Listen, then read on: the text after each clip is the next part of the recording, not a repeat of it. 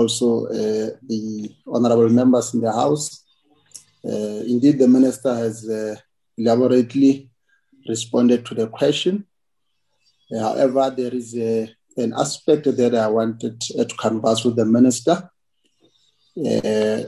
particularly around the support and protection that the department could be providing to the local business, particularly with regard to the manufacturing sector, in order to sort of cushion the impact that big companies has on small business, whose products sometimes are contesting or competing with the relatively cheaper and more appealing to consumers. I think we have seen some of the annihilation or depletion of such small companies, particularly with the liberalization and opening of our international trade. Is there any comment from the Minister on that? Thank you, Chair. Thank you very much. Let's revert back to the Minister. Thank you, Chairperson. Thank you to Honorable Moimang for that follow-up question. South Africa runs an open economy, which means that we compete internationally and products are allowed to be in the country. However, the Department of Trade, Industry and Competition designates certain products for 100% local content, which means that the products that are produced in other countries in certain categories cannot be allowed in the country, because the products that must be in the country are those products that are produced locally, which is 100% content. For instance, in the clothing and textile, we are working with the DTIC to designate more products for local content, for 100% or 80% local content, to minimize the entrance of other products in the country. But in addition, we are working with SARS and Customs to urge them to make sure that those products that are designated for 100% local content are not allowed inside our shores to protect the local companies. But our primary responsibility as the department is to ensure that SMMEs in these countries who are participating in the manufacturing space can produce products which are of good quality, which are also competitive in terms of pricing, to ensure that products that are made outside of the country do not find traction with our consumers. But we are also engaging in a program, buy local program, to engage to activate awareness or encourage awareness by consumers about the value of buying locally produced products, because it creates jobs, it gives sustenance to the country, it grows the economy of the Republic. Thank you, Honorable Chairperson. Thank you very much. We'll now move over to the DA supplementary question. Honorable Ncop.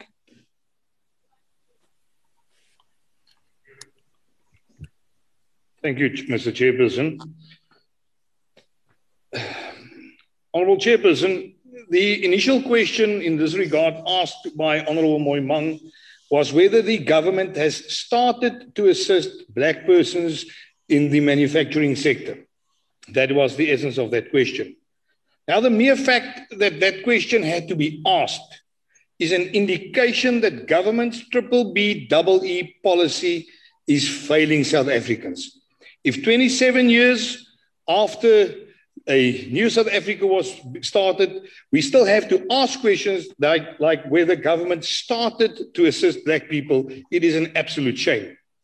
In light of the ANC's latest smoke and mirrors anti-corruption exercise, Honourable Minister, will you please publish a list of beneficiaries over the last decades that includes ministers' wives, ministers' children, ANC staff members who already benefited at the expense of the intended beneficiaries, the normal people in South Africa, in the manufacturing sector? Thank you very much. Thank you very much, Honourable Minister. Thank you to Honorable Ocamp for that question. We need to indicate to Honorable Ocamp that the 300 years of apartheid rule and colonial rule which discriminated against Black people will not be reversed by a mere 27 years. So our journey is still long to make sure that we address the economic imbalances that our people suffered under the ancestors of Honorable Ocamp. And therefore, the BE policy is not failing. The BE policy is on track. And it is important that we dedicate a focus to say, how are we supporting Black people? Because ordinarily, Black people, when they participate in any economic activities, they start from a position of disadvantage, unlike Honorable Ocamp and others who were privileged because of their color of their skin, where a government was consistent in privileging those of a different race because they thought they were superior to us in our own motherland. And therefore, we will continue to report and chase targets to support actively Black entrepreneurs. And for Honorable Ocamp's question around beneficiaries of ministers, I don't see the relation between the question, the original question and the follow-up question of Honorable Ocamp. Just for that question, for his own ease of mind. There have not been ministers and children of ministers who have benefited since the start of this SMME manufacturing scheme in the manufacturing program.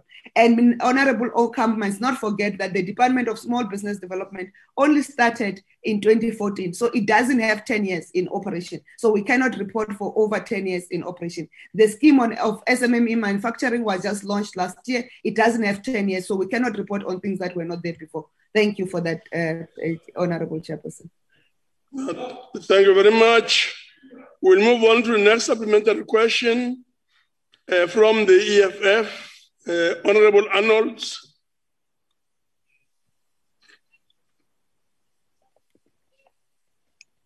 Thank you, House Chairperson. And Minister, for the past 10 years, government has made commitment to spend 35% of the procurement budget on small businesses, including businesses owned by Black women and youth. Majority of Black women and youth who have managed to enter into the manufacturing sector do not have market to sell their products. There are a lot of women and youth manufacturing businesses that produce goods but do not have markets. Have you engaged the Treasury and the Minister of Finance to get a detailed assessment on how much government has spent on Black women and youth businesses? If not, why not? Thank you. Honorable Minister. Thank you to Honorable Arnold for that question. Indeed, we need to make a correction. It's not a commitment on 35%, it's a commitment on 30% procurement on SMMEs. And National Treasury reports on that. And also it's 40% on women and young people. What we need to clarify, and I've been open as a minister responsible for small business development, that the 30% procurement from SMMEs is not only for government, it's for all company, all everybody in business in this country. That big corporates find ways to undermine that 30%. As a result, majority of procurement that is done, that 30% is relegated to security, catering, and cleaning services, and not the core of what is a business in that main sense. As a government department, when we started, we have engaged with National Treasury, and we are supporting the revision of the development of the procurement bill, which must be tabled to Parliament soon, to make sure that we move from a 30% requirement to concretely reserve certain jobs for SMMEs and also certain jobs for women. If you go to countries within the continent, our sister countries, you'll know that your motor mechanics are from Mozambique, your plumbers are from Mozambique, your electricians are from Zimbabwe. And our proposal to move from a 30% requirement to reserving certain sectors for SMMEs solely is based on our commitment that South Africans must specialize in particular skills and specialize in particular businesses, more especially the emerging one. It is for this reason, Honorable Chairperson, that the President announced, and on our part and Cabinet has approved, the 1,000 products and services that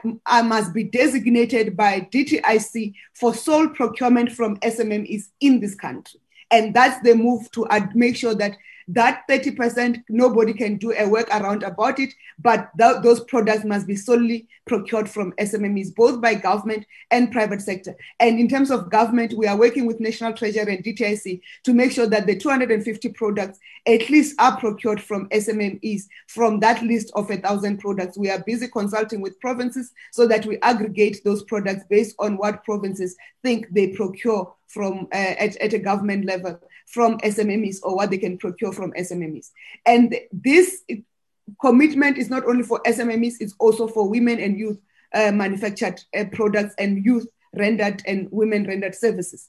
And correctly, the access to markets has been a major challenge, but as a department, we have been working both with government, with large corporates to make sure that we open markets and also create separate markets for SMMEs to trade their goods. We will report and give you a list of number of products that we have listed in both large retailers such as Clicks, Pick and Pay, Spar. We are also working with Aspen, the Massmart Group, Unilever, just for examples. But we have also listed more products in wholesalers across the various provinces and regions of our country. And we have started to create open markets for SMMEs to trade their products, similar to what other countries like in Ethiopia, in Mikato, in Addis Ababa, they have, where SMMEs can trade their goods and wares without problems. And even in this country, places like 27 Boxes are there, and other several places that are there. We're already working with the government of the Eastern Cape to support a market in King Dalindlebo to reopen that and revitalize that market for SMMEs to be able to trade their products and wares. Thank you, Honorable Chairperson. Thank you very much. We'll now move on to the last supplementary question, and that is from the IFP, Honorable X Ngwezi. Honorable Ngwezi. Siyathokoza Nyambose, sikhuleke kuwena namakhosi wonke alelizwe, ikakhulukazi inkosi nesilo sakwaZulu esisanda kubeka. Mhlonishwa uNgqongqoshe, you have tried, you have partially covered the question I was going to ask you. But now I would like to further find out whether the government has a clear strategy to mitigate competition faced by the young people in the manufacturing sector in this country. And if so, what are the specifics that you can provide? And if there is none, why not after this 27 years? Thank you. Thank you very much, Honorable Minister. Ngiyabonga Mhlonishwa Ngwezi for the question. As I've indicated, we are already having special dedicated support for women and youth-owned enterprises, not only in the manufacturing space, but in all areas where those businesses operate.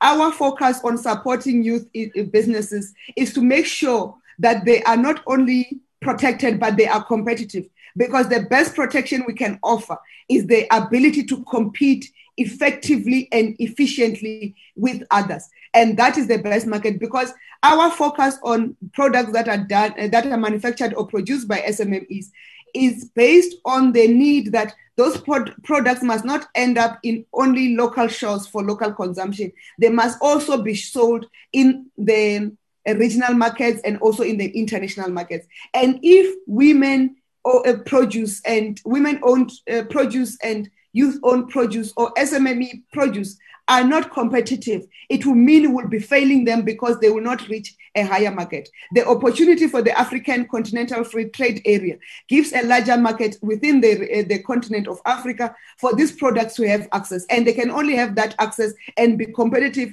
if they are of the right quality and they are competitive, they are efficient, and they are priced right. And that's the focus of the support. And that's the best protection any government could offer their SMMEs, whether women-owned or youth-owned. Thank you. Thank you very much. We'll then move on to the next question. The question is question 7070. The question is on comprehensive study, street vendors.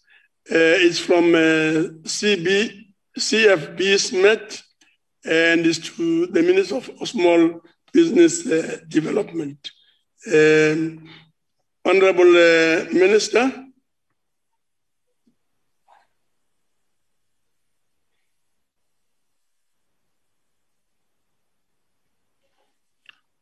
Question 70. Yeah. Thank you, Honorable Chairperson. In terms of our response to question 70, the National Planning Commission conducted research in 2017 and produced a report titled Research on Limited Success of Entrepreneurial Activity by Locals in Townships and Rural Areas. In addition, in 2016, through CEDA, the department undertook a study titled Analysis of the State Performance, Opportunities and Challenges of SMMEs in the Township Economy Needs. Amongst other things, the findings pointed out that lack of accessible, suitable, and convenient business infrastructure has an adverse impact on SMMEs. The study by the NPC pointed out that government imposes regulations to address market failures, but it is also necessary to maintain some standards and even protect consumers. The department, through the Businesses Act of 1991, which was transferred from the DTIC in October, is reviewing, and we are currently reviewing it, and will undertake consultations with various stakeholders, including provinces, municipalities, who play a critical role in its implementation. In the interventions that have been introduced by the department, formalization is one of the requirements, as government cannot support businesses, even within the informal ones, formal sector, if they are not willing to be registered or formalized, because we cannot then account for the work that we are doing or the money that we are spending on them. The location of informal businesses within towns and cities is strictly a mandate of local municipalities. The department only provides support through business development support, access to markets, as well as infrastructure. The department has a business infrastructure program that it is implementing in partnership with municipalities so that they can plan for and provide basic and necessary infrastructure to enable SMMEs, including informal businesses, to operate in facilities that have refuse removal, sanitation facilities, water, and electricity. Thank you, Honorable Chairperson. Thank you very much. Honorable Smith, your follow-up question? Thank you, Honorable Chairperson and Honorable Minister. Minister, you partly did answer the question, although I would like to know, will you commit to do a comprehensive study to develop a street vendor framework for local municipalities to ensure a win-win relationship is established between the formal and the informal sector, as we have in the Western Cape? Honourable Minister.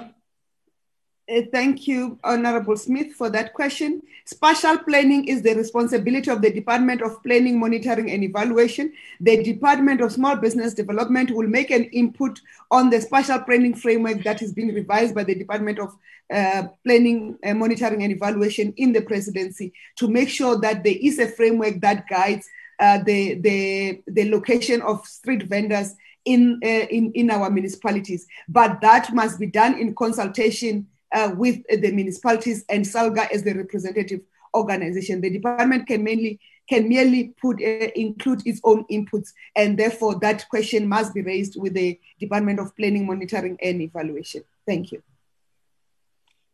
Thank you very much. The next follow-up question will come from Honorable Dango. Thank you. Please proceed.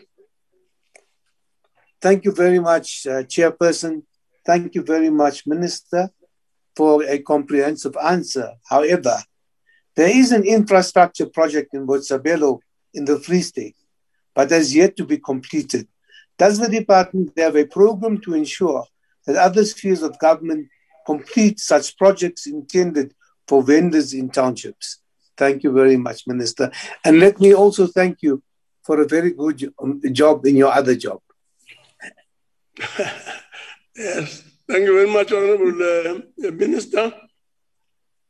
Thank you, Honorable Dango, and also thank you for the compliment. We have noted the matter that has been raised by Honorable Dango around the incomplete projects in Botshabelo. through our colleague in COCTA, will work to make sure that that project is completed and find out from the local municipality or the metro that what are the challenges and help them unlock challenges. Just to report to Honorable Dango, the department in partnership with the DTIC, who are busy revamping the industrial park in Botshabelo, has already, as a department, completed the digital hub in Botshabelo, which is being operated by our agency CEDA, because we are committed to make sure that business infrastructures in townships become available, and our cooperation with SALGA will make sure that where issues are raised or where we pick up incomplete infrastructure that affects small businesses in the municipalities, we'll follow up with the municipalities to help them unlock those and proceed and help them with the necessary support that they require as best as we can within the mandate of the department. Thank you. Thank you very much. The next supplementary questions come from the Freedom Front Plus. Honorable Detroit. Thank you, Honorable Chair. Honorable Minister, what percentage of street vendors are South African citizens? And are there any legislation in place that regulates the quality and safety of food products that are sold by these vendors?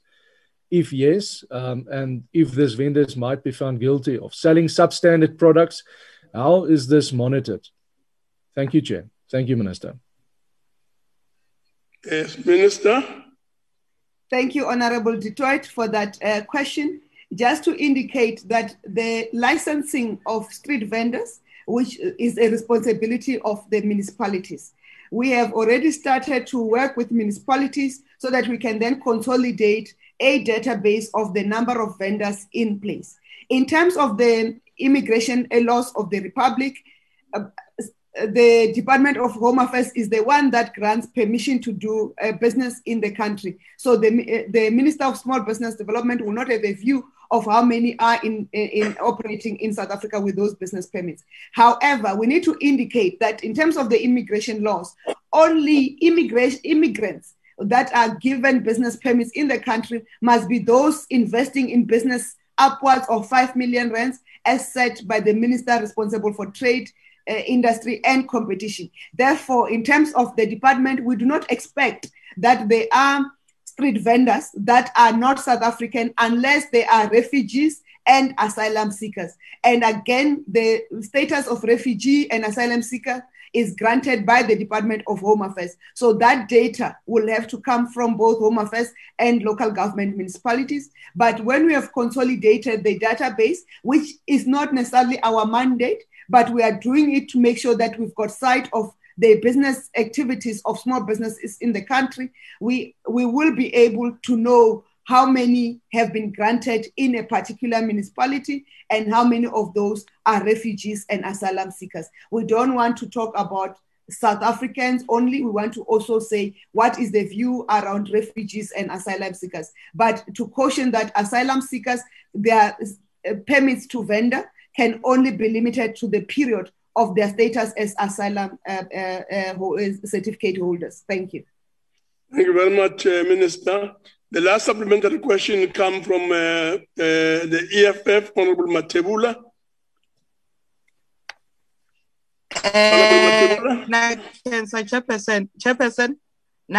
Chairperson, mitan khomela ku va ni nga pfuli video ya mina laha ni tshama kona ku hava network.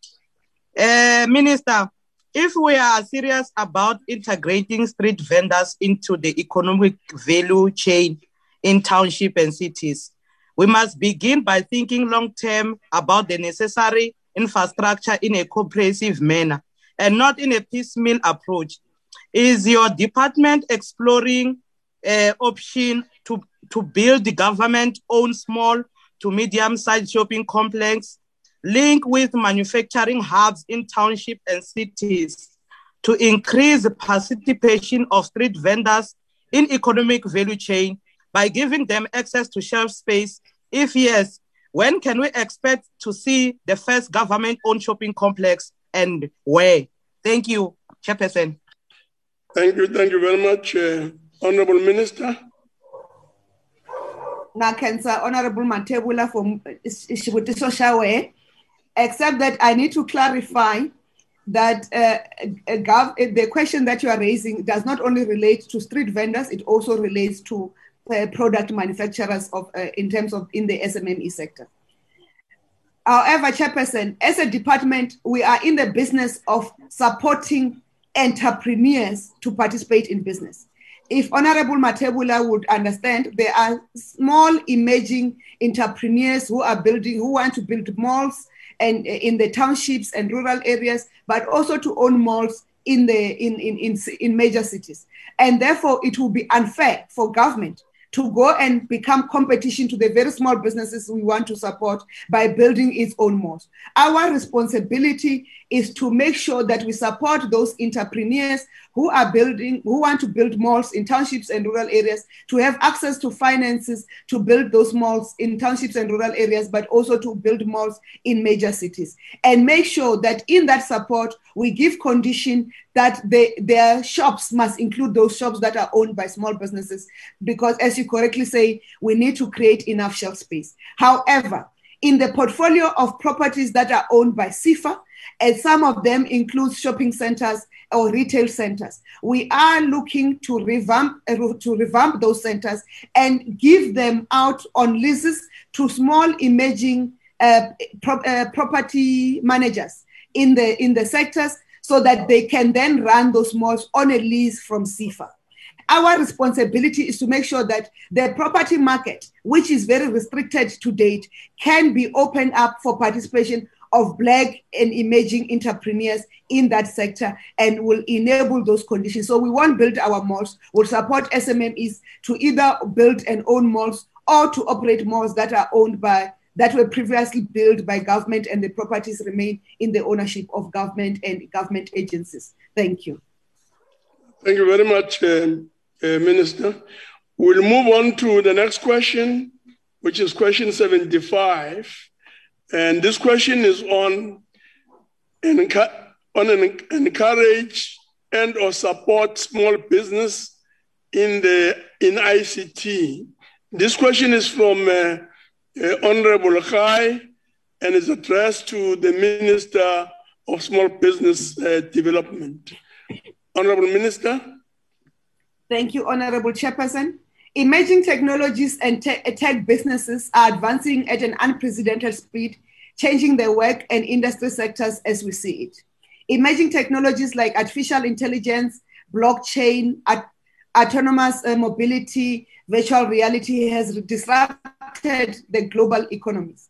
My department, in partnership with the Department of Communications and Digital Technologies, is positioning the South African entrepreneurship ecosystem for the digital change and transformation. For the period under review, the department, through CEDA, has supported 13 tech-based incubators and accelerators to drive that transformation and support to tech startups to build local technology solutions to solve both social and industry challenges. These incubators have recorded the following performance results in the period under review. 303 tech startups and SMEs were supported. 49,284,220 rands in revenue was generated by the startups and SME in the portfolio, the tech startups in that space. 441 of the total ICT-related jobs were created in the year 2019-2020 financial year, and we sustained 676 new jobs in the period. As part of our vision for township and rural economies in the digital sector, the department, through CEDA, started a program for digital hubs positioned to lead South Africa's charge in the fourth industrial revolution space. The department established 4 township-based hubs in Mabopane in Gauteng, Kraaifontein in the Western Cape, Mokhwase in Northwest, and Thembalethu in George in the Western Cape. These hubs focus on building startups in the gaming, animation, esports, coding and data science, 3D printing, hardware and software development, robotics and electronics. These hubs have started to take in their first startup cohorts in the fourth quarter of the 2020-2021 financial year.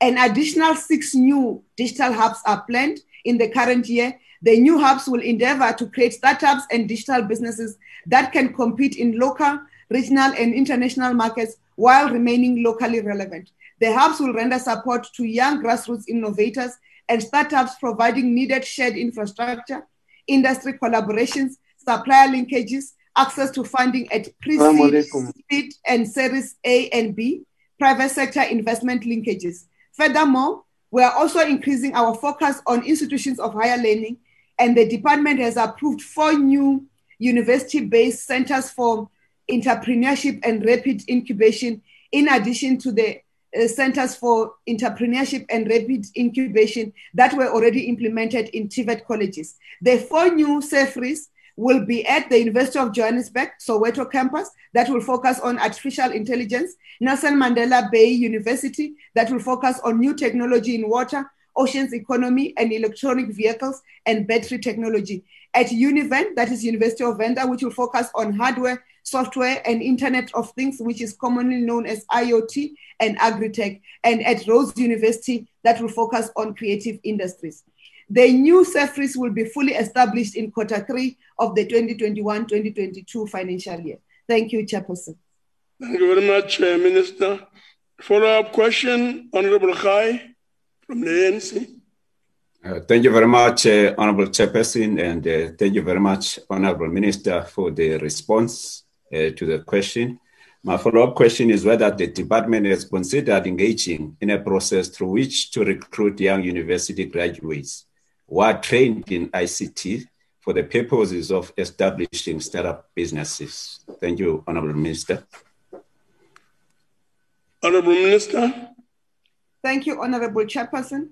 Honorable Chairperson, the reason we are putting the Centers for Entrepreneurship and Rapid Innovation at universities is to make sure that we recruit or we catch the students when they're still learning, because that's where entrepreneurship is harnessed and it shows itself. And we want to nurture them when they're at those universities. In addition to the work that we have been doing with the Centers of Entrepreneurship and Rapid Incubation in the TVET colleges to catch these innovators before they exit the system. And what is interesting is not only students in ICT, but also students who are doing BCom and other related areas that are benefiting for the CEFRIs that are in place. We work collectively with the Department of Employment and Labor and Department of Communications and Digital Technologies to support the unemployed graduates to make sure they're not only placed in ICT, but they're also placed to support other businesses. We're supporting them through the work that the Department of Communications and Digital Technologies is doing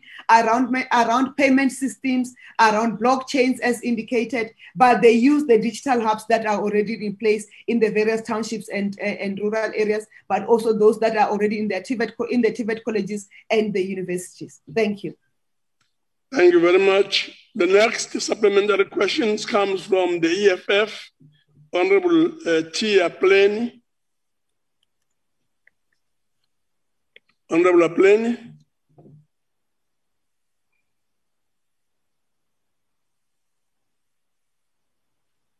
There seems to be a problem there. Chairperson, we have communicated with the office that the question for Honorable Plenary must be withdrawn. The follow-up question. Okay. Thank you, Chair. Thank you very much. Question is withdrawn. We'll move on to Honorable Ngwezi from the AFP. Honorable Ngwezi. Siyathokoza Mthetho. Thank you. Mhlonishwa ngqongqoshe nabahlonishwa bonke. Minister and all the honorable ministers. One of the problems that is facing the small businesses are the costs that are Honorable Chairperson, I cannot hear Honorable Ngwezi. Let's please eliminate that. Honorable Chairperson, I cannot hear Honorable Ngwezi because the translation is coming through. So and the translation is disrupting my ability to hear. No, I'll ask him to start from the beginning. Thank you. Honorable Ngwezi. Yambose, ngixolise kungqongqoshe. Besisathi ke njengeqembu lenkatha enye inkinga enkulu ebhekene namabhizinisi amancane udaba lweindleko eziphezulu ku broadband. Sifisa ukwazi ukuthi ngakube ihhovisi lika ngqongqoshe noma kumbe uhulumeni unawo yena amaqhinga aqondile nasobala nje ukuqinisekisa ukuthi kwehliswa indleko ezibhekana namabhizinisi amancane. Siyathokoza. The question there is which means the cost. And the question is, has the minister any plans to reduce the cost and ensure that the work is done in a way that is sustainable? Minister? Chair. Honorable Chairperson. On a point of order, Chair. Yes, Matebula. Chairperson. Yes. Chair. Yes, Matebula. On what point are you raising? Chairperson, anlata vutisa ku n'wina translator na or ku na ti translator leti ti nga kotaka ku translatela minister na. I can say, Chair. Yes, no, that's noted.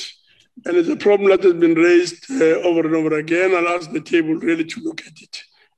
But in the meantime, let's proceed. Honorable Minister. Ngiyabonga, Honorable Ngwezi, for the question that you've asked. Indeed, the government Honorable Ngwezi, for the question that you've asked. And who's speaking now? Is the translator, and they're coming through. Maybe, Chairperson, just to clarify, if they speak in Zulu slowly, I am able to follow the language. So the translation can stop a bit, and I'll indicate if I've not gotten the question clearly, and because I can respond. Honorable Matebula was just trying to pull a fast one on me, thinking that I would not have followed the question. That's why she was then trying to call for order. But I appreciate the intervention of the chairperson in clarifying the deep words on isiZulu, which on the question, because the translation services when you're on hybrid is a bit disruptive. Thank you, Honorable Ngwezi, for that question. Indeed, government has a plan to reduce the cost of data, not only for the small businesses, but the cost of data in the country. The Minister of Communications and Digital Technologies is driving that campaign. In the meantime, what we have done through the support of the Minister of Communications and Digital Technology, Honorable Stella Ndabeni-Abrahams, was to negotiate with, was able to negotiate that those government services that needs to be accessed by small businesses wherever they are must be zero rated, and there are particular websites of government and particular platforms of government that are offered on a zero rated basis on the base of the work that is done by Minister Ndabeni-Abrahams, and she is fully working with the telcos or the telecommunications operators to make sure that the cost of data is reduced. You will have recently noticed that both MTN, I think, and Vodacom have now started to slash their prices of data. And also the RAIN that is backed up on Vodacom have also started to slash their prices on data to make data available. Our argument is that the cost of data is not cheap enough for small businesses. We must continue as government to push the policy that reduces data for all. Thank you. Thank you very much. Honorable Labuskachne from the DA. Thank you, Chairperson. Minister, have you had any consultations with the Department of Communications and Digital Technology to implement similar programs, given the fact that they could not roll out broadband to schools and hospitals yet? Isn't it time for us to look at implementing what the Western Cape Department of Economic Development and Tourism, who have gathered information on the Township Tech project, which they run in conjunction with the City of the Cape Innovation and Technology Initiative, to maybe identify innovation and technology companies? Thank you. Honorable Minister. Thank you, Mr. Labuskachne, for the question that you have asked. Let me indicate that the work of, we don't have to gather information around tech companies. Our responsibility is to support tech companies to make sure that they have an environment to trade. And as we do that, we are collating information around all SMMEs across the country, on all subsectors of the country. And in that work, The Western Cape Department of Economic Development is benefiting from the work that the department has done. That's why when I was talking about digital hubs, I indicated one in Thembalethu and the other one in George, because that is the work that we are enabling this government in its totality, because we don't run a federal government, we run a single government. Where the tech startups are operating, we make sure that we support them. We have partnered also with Vodacom in the work that they are doing in Stellenbosch on the pacemaker that they are supporting there within that Western Cape. So what you claim is the work of the Department of Economic Development in the Western Cape is because they are benefiting from the work that we have done as government, as the national government and the Department of Small Business Development, plus the Department of Communications and Digital Technologies. So that is the efforts of our work, because we don't believe in federal arrangement. We believe in a single government, a unitary government that this republic is about. And we work for all South Africans and not work for a few. So whether you are in the Western Cape or whether you are in Limpopo or whether you are in KZN, we will support you equally and will put what is necessary to support small businesses in that area. Thank you. Thank you very much, Minister. The next question is question 84, and the question is on assistance with marketing resources. Tabling the question is BT Matebula, and this question is directed to the Minister of Small Business Development. Minister. Thank you, Honorable Chairperson. Through the department's agency, SEDA, Small Enterprise Development Agency, the department provides business development support to SMMEs and cooperatives. And business development support includes access to market and also access to marketing of products. In Limpopo, SEDA has branches in all 5 districts of the province, and SEDA plays a pivotal role in assisting business owners with marketing resources that include marketing plans, promotional material, website development, development of business plans, and others. Furthermore, SEDA assists small business owners to comply with marketing requirements such as branding, packaging, barcoding, product testing, and certification. Further to this, in October 2020, Cabinet approved the SMME-focused localization policy framework and its implementation program, which supports SMMEs to produce products locally and get these products procured by the public and private sectors. Through the implementation of the localization policy framework, the department has a program of listing products manufactured by SMMEs and cooperatives with major retailers and wholesalers. As part of this listing program, the department has successfully listed products manufactured by Limpopo SMMEs and cooperatives with Prem G and Sons, Macro, Jumbo Cash and Carry, Pick and Pay, Spar, Discam, and Clicks. Also in Limpopo, the department has a successful story of TM Foods that produce canned beetroot, which has been listed by several Spars and Prem G and Sons. All these are efforts to put SMMEs and cooperatives in the map by vigorously marketing their products. The department also runs, together with Proudly South Africa, the Buy Local campaigns in various platforms to encourage South Africans to buy local products. Thank you, Honorable Chairperson.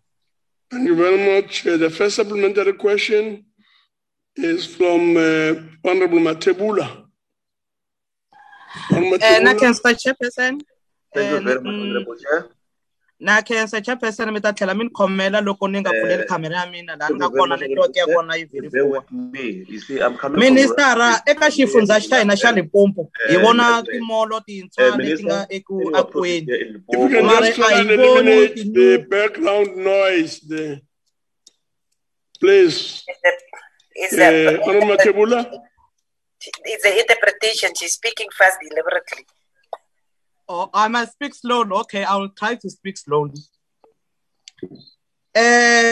Minister, eka xifundza xa hina xa Limpopo hi vona timolo tintshwa leti nga eku akweni, mare a hi voni ti-new agro processing and manufacturing plants in numbers that will create jobs for the small businesses that are processing achars, milk, shoes, bags, and other products. They need their product in this mall. Has your department engaged with property owners who are building malls to demand the local product to be prioritized? Thank you, Chair. Honourable Minister.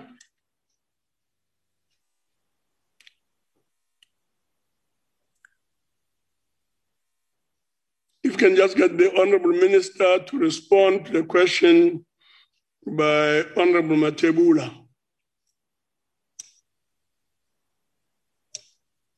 Honourable Chairperson, you'll have to pardon me. There was a break in transmission from your side. I could not hear the question. Is it possible to have either Honourable Matebula repeating the follow-up question or to get the question summarized for me? Akuna problem nga ni vutisa nakambe.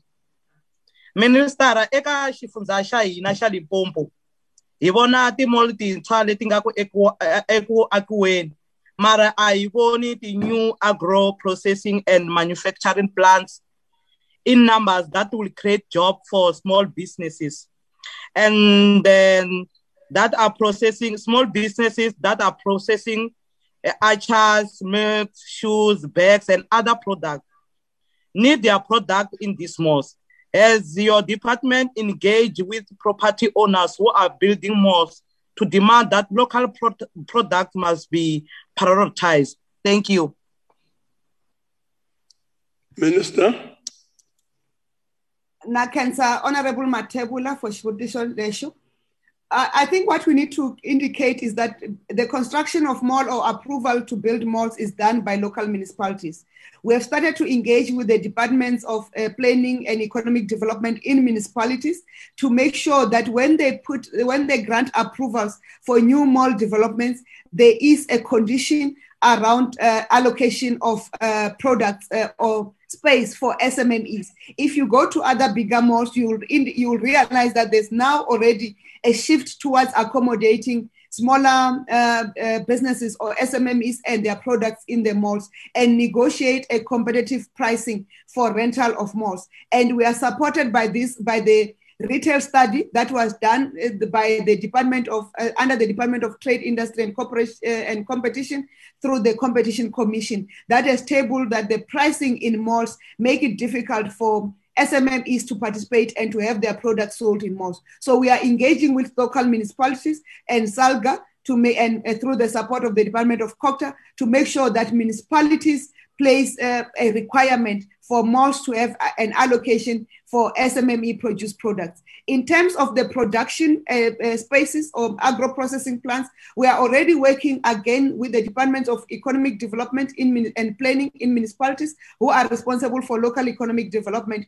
to make sure that we support cooperatives even at a tertiary level that will then make sure there's production capacity for SMMEs to place their products in malls. And also just to have the products traded. I've earlier reported on the support we provide to make sure that products are certified for quality, products are certified for have their barcodes, and products meet all the compliance standards that are required through the SABS, SAPRA, and other standard bodies. Thank you, Honorable Chairperson. Thank you very much. We'll move on to a supplementary question from Honorable Christian from the DA. Honorable Christian.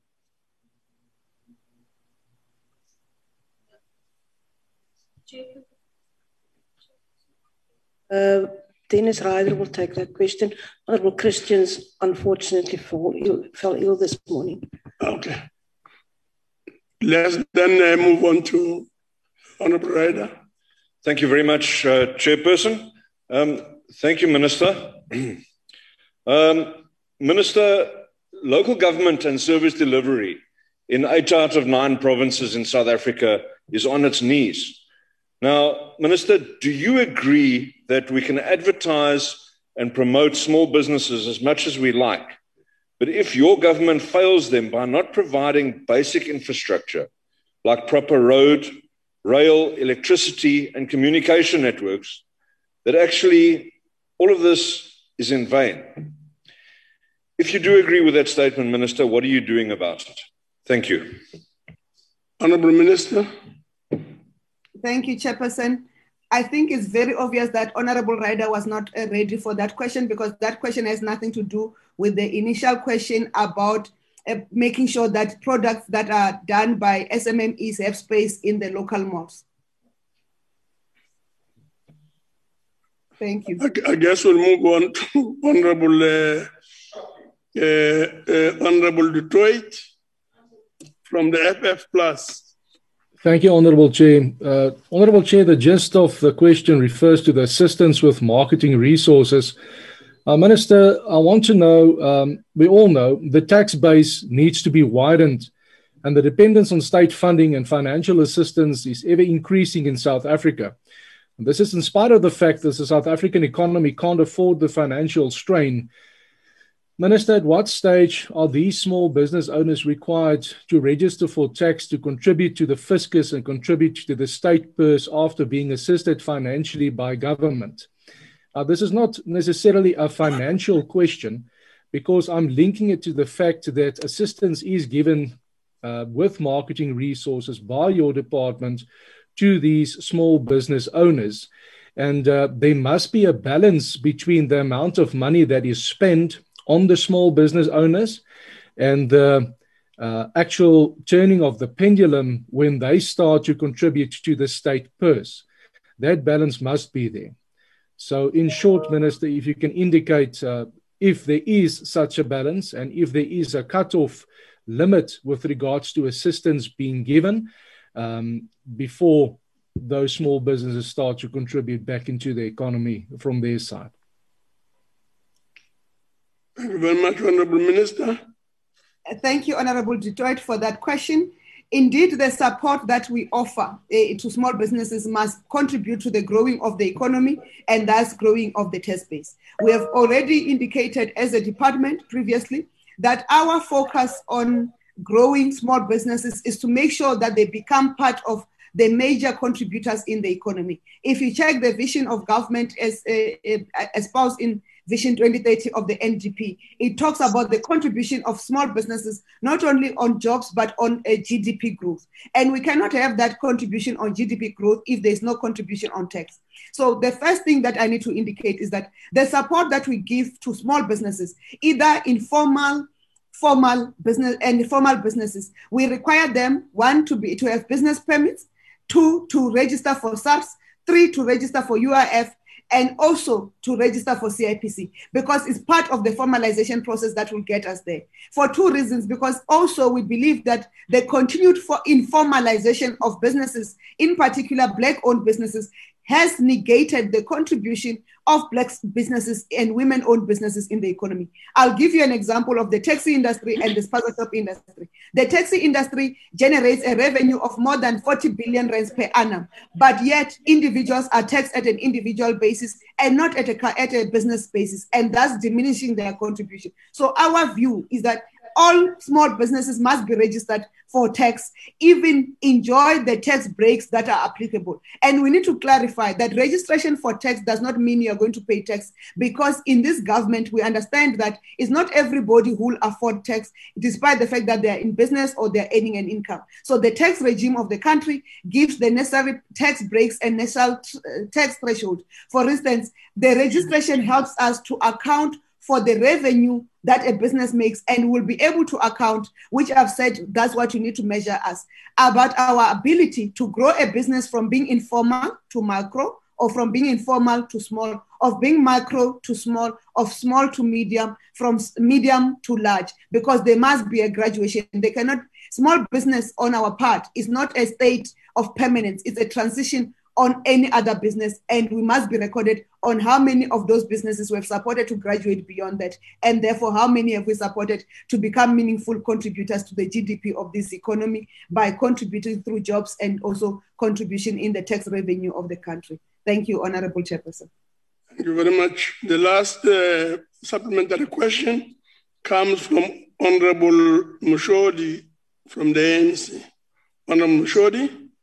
Thank you very much, Honorable Chairperson. My follow-up question is whether the department has established a partnership with the brand South Africa and various other entities in promoting local business beyond South African borders. If not, will the department be open to consider this exercise? Thank you very much, Honorable Chair. Honorable Minister. Thank you, Honorable Chairperson. Thank you, Honorable Mishodi, for the question. We indeed, as government, I'm requesting to switch off the video because it says the connection is unstable. Honorable Chairperson? Yes, Minister. I'm requesting to switch off the video because it says the connection is unstable. I'm requesting to switch off the video because the connection is unstable. Yeah. She's requesting to switch off the video because of the okay. Honorable. Yes. Honorable Chairperson. Please with your proceed. permission. Yes. Yes. Thank you, Honorable Mishodi. We are collaborating with Proudly South Africa and Trade and Investment South Africa, which are responsible for marketing products outside of the country. Brand SA is responsible for marketing the nation brand, South Africa, but not necessarily responsible for trade marketing. We collaborate with the Department of DTIC and Trade and Investment South Africa and Proudly South Africa to market the products of South Africa outside the country. We're also collaborating with the International Trade Center to make sure that the products that are produced by women in South Africa are marketed and have markets outside the country. We are also working with the large corporates to make sure, and in particular large retailers, to make sure that when they take products out of the country, they include in their haulage products that are produced by SMMEs. Thank you, Honorable Chairperson. Thank you very much, Minister. We'll move on to question 87. This question is on establishment of SMME hubs. It's from Honorable Nita originally, but as Honorable Nita is not here, we'll find out who's responding to this question. But it's directed to the Minister of Small Business Development. Honorable Minister. Thank you, Honorable Chairperson. We've got 6 digital hubs that were approved for establishment. Sorry, maybe I should just indicate up front. This question is now being raised by Honorable Mkiva. So Mkiva will give us the first supplementary question. Honorable Minister. Thank you, Honorable Chairperson.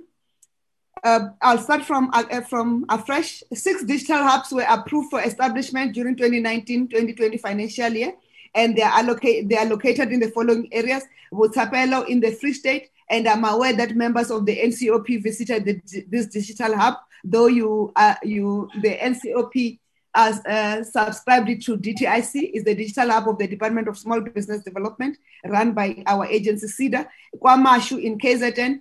In Mpumalanga, we've got 2 sites, one in Nelspruit and another one in Secunda.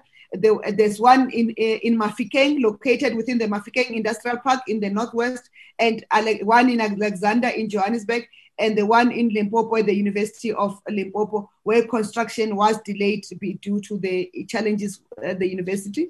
The Small Enterprise Development Agency implemented interventions on 627 adopted cooperatives and further assessed and adopted a total of 1,082 cooperatives nationally, and these are broken down as follows: 148 in the Eastern Cape, 94 Free State, 60 Gauteng, 304 KZN, 88 Limpopo, 162 Mpumalanga, 49 Northern Cape, 65 Northwest, and 112 in the Western Cape. The department has an MOU with Proudly South Africa, which is aimed at exposing products that are locally produced to the South African market as part of improving access to market for SMMEs and cooperatives.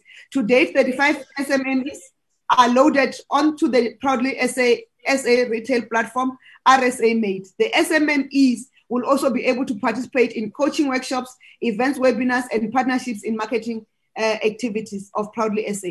Proudly SA will also do product and company assessments to ensure quality products. The department also has an MOU with the South African Electro-Technical Export Council, which focuses on supporting SMMEs to take advantage of export opportunities in the electronic sector. The department also has an MOU with the SA German Chamber of Commerce and Industry. The partnership is expected to assist in linking up SMMEs from both countries and exploring market opportunities for SMMEs and cooperatives within the South African German Council Chamber, member companies and industry trading, specific trading partners. Thank you, Honorable Chairperson.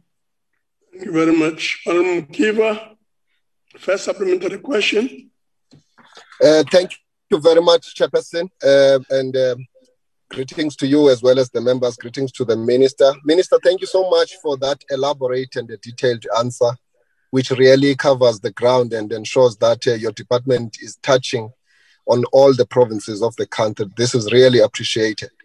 I just want to ask this further question, Honorable One. I would like to know whether the department would be establishing more SMME hubs of a similar kind across all the corners of South Africa so that many people can benefit, especially rural communities. And it would be great if some of those hubs could actually be installed in the heartland of rural communities. Thank you, Honorable Chair. Thank you very much, Honorable Minister. Thank you, Honorable Mkiva, for that follow-up question. And indeed, we are going to establish more hubs. Our target is to create a total of 250 hubs across the country in rural areas to make sure, and townships, to make sure that our people who were previously disadvantaged have access to those hubs. We are also establishing partnerships with the NESPAS groups, both for their Foundry program and also the LABS program, to make sure that there is no duplication between the work that we do and NESPAS and other partners who already have hubs, so that we can increase the number and the reach of government in terms of the hubs. We understand the role of hubs in supporting and mentoring and creating opportunities for small businesses in townships and rural areas. Thank you, Honorable Chairperson. Thank you very much. Honorable Ngwezi of the AFP. Thank you very much, Ngqongqoshe. How has the number of SMMEs in South Africa and their performance been affected by the pandemic? And how has the ministry dealt with these drawbacks? And whether there is a plan in place to boost SMMEs going forward? Thank you. Thank you very much, Minister. Thank you, Honorable Ngwezi, for that question. Indeed, SMMEs were severely affected, or they were the worst hit by the pandemic in terms of the business sector. And we have reported to this House on the plans in place to support SMMEs to recover. Our intervention on township and rural economies and rural entrepreneurship is part of supporting SMMEs to recover in that. And our dedicated support to spaza shops, hair salons, motor mechanics and panel beaters, confectionaries and business and bakeries, Shisanyamas, is part of that effort to make sure that these SMMEs, even at the most basic level, they recover. They work around the panel beaters, plumbers, motor mechanics. It's also given impetus by our partnership with the insurance industry that will prioritize the use of local-owned small enterprises to service the clients where the insurance companies have their needs. The Department of Police, the South African Police Services, have already announced the partnership that they have with us in terms of getting their vehicles to be serviced by small and emerging youth motor mechanics and panel beaters, including their cars being washed at the car washes in the townships and rural areas, and also their tire repairs and also the glaciers or the glass fitment to be done by SMMEs in that sector. In addition, part of the work that we have been reporting on since we started these oral replies around supporting the manufacturing sector as part of the localization is the work to ensure that SMMEs come back better when they build, and ensuring they have access to the markets that are necessary to propel their products to become bigger and better. Thank you, Honorable Chairperson. Thank you very much. Next supplementary question is from Honorable Plenary of the EFF. Plenary.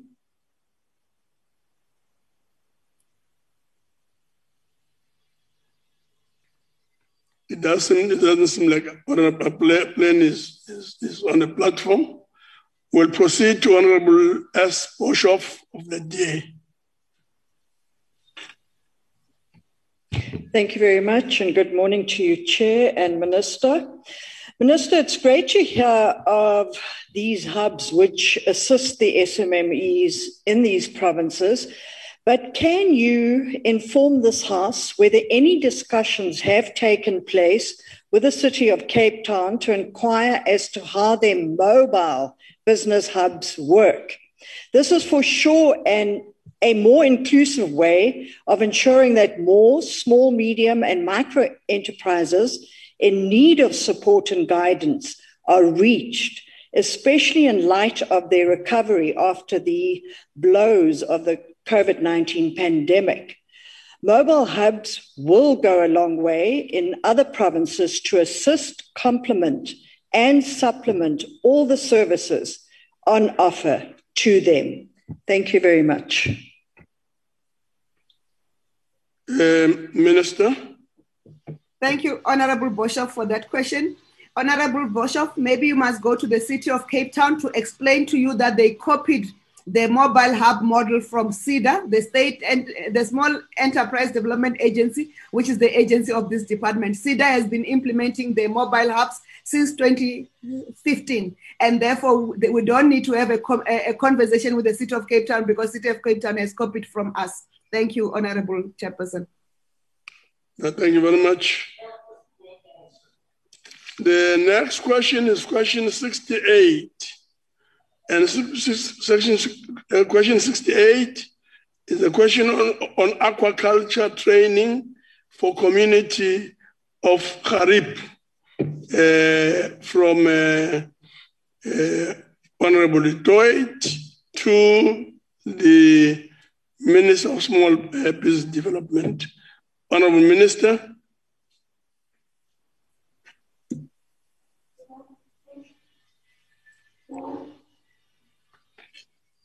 Question 68. Thank you, Honorable Chairperson.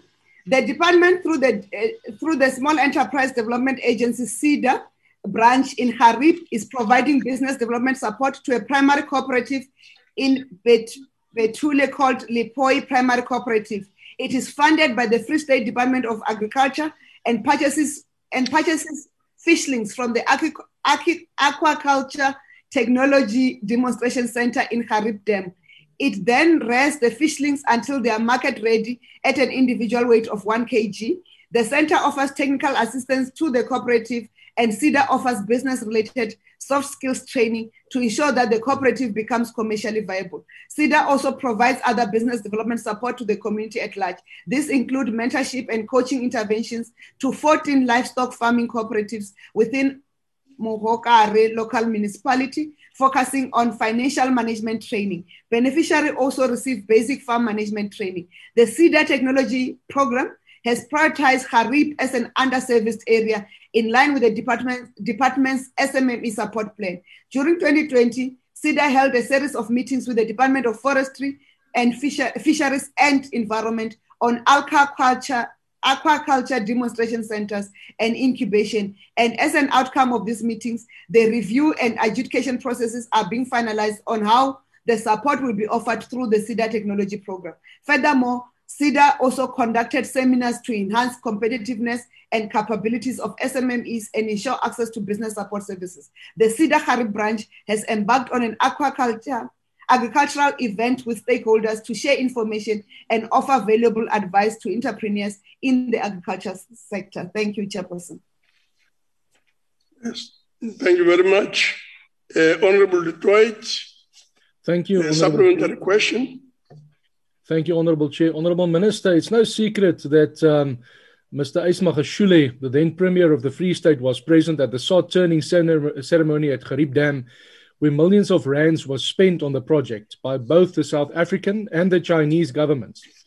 Minister, in 2019, Dr. Benny Malakwane, the MEC of Agriculture in the Free State, stated that the main purpose of the project was not commercialization, but rather the demonstration and training.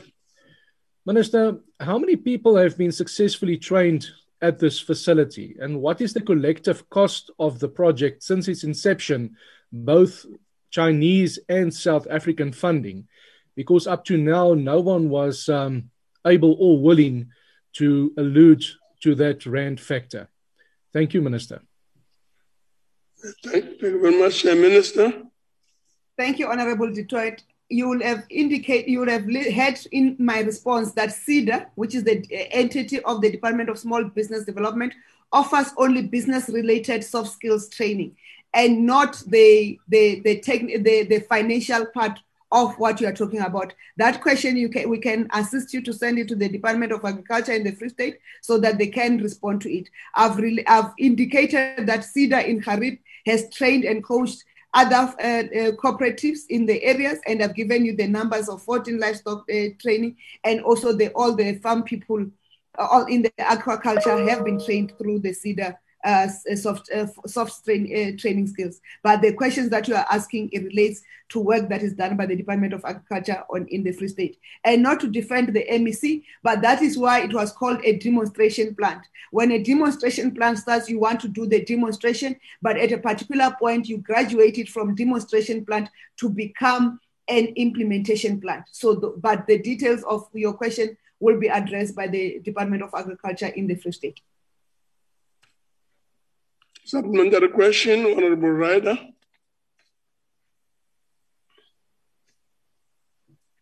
Thank you very much, Minister. Minister, noting your responses, you've partly responded to what I wanted to ask, but is there some sort of a research document of what has happened at the facility? I mean, it was built 30 years ago, and I know it was refurbished and developed a little bit further in 2013. Is there a document that can demonstrate what's happened since then until now, specifically detailing the benefits that they've been to the community and the people that have been trained? And can you make that document available to the Portfolio Committee, please, or the Select Committee? Thank you. Honourable Minister. Thank you, Honourable Chairperson, for that question from Honourable Ryder. Honourable Ryder, the Department of Fisheries, Forestry and Environment is also running that project, assisting with the provincial government of the Free State. I'm sure if that question is forwarded to them, they can then provide the detail of that of the work that you are requiring in terms of the not only the research work, the progress with the implementation, and the benefits and the lessons learned and the corrections of the risks that have been in place, if there were such. Thank you. Thank you very much. Next supplemental question is from the EFF, Honorable Zanda Mela. Chairperson, we have requested. Chairperson? Yes. Chair? We have requested the table to withdraw the follow-up question for Honorable Zanda Mela. Thank you. Withdrawn. Thank you very much. The next question, supplementary question, will come from the ANC, Honorable Moimang.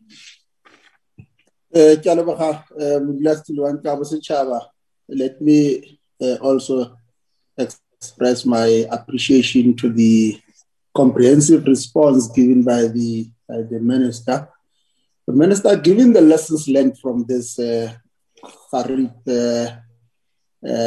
program of Aquaculture Technology Demonstration Center, and given the fact that there will be many areas across the country with similar comparative and competitive advantage that Harib has, can the department share with us whether there is a possibility that majority of our people could benefit from such a scheme?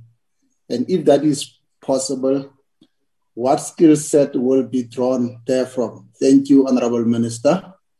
Thank you, Chair. Minister. Thank you, Honorable Chair. Thank you, Honorable Moimang, for that question. Indeed, in terms of the lessons learned, there is need to replicate the demonstration plant for aquaculture. There are many communities in the townships and rural areas that are residing closer to big dams that could then benefit from the aquaculture technology program. We are working with the Department of forestry, fisheries, and environment to make sure that we support the participation of Black, youth, and women-owned enterprises within the aquaculture business, and we are finalizing a rollout plan of that partnership and the support as the Department of Fisheries and Environment rolls out the aquaculture plan, support plan for townships and rural enterprises and those in coastal areas.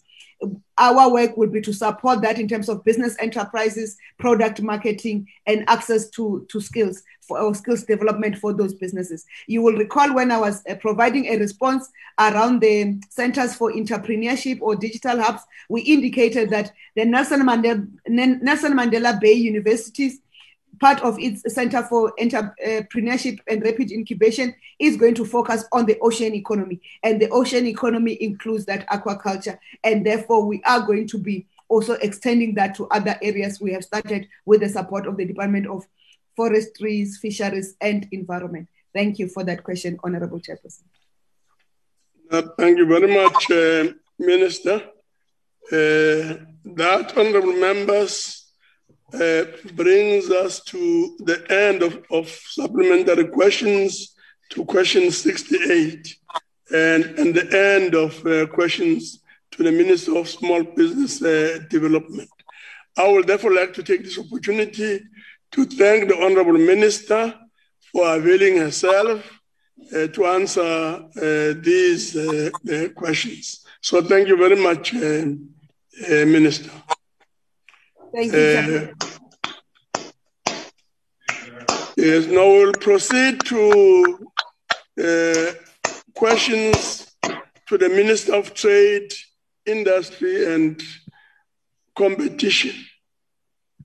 The first question is question 77.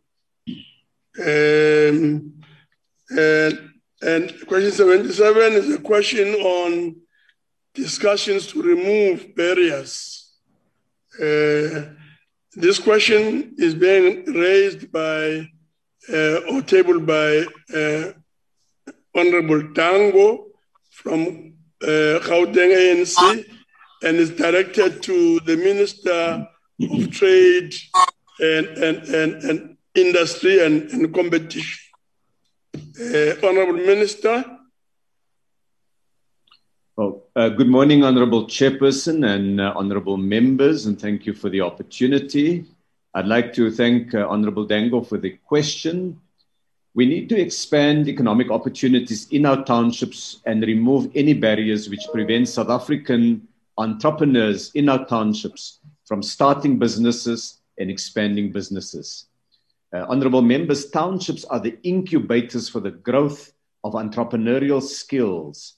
And if South Africans do not have access in our own country, then we will not be able to develop that talent pool that nurtures the skills that can then go into building medium-sized businesses and eventually larger businesses. So I want to focus on 6 areas relevant to the question. The first is the work of the Competition Commission to open up space for township businesses in the grocery retail area.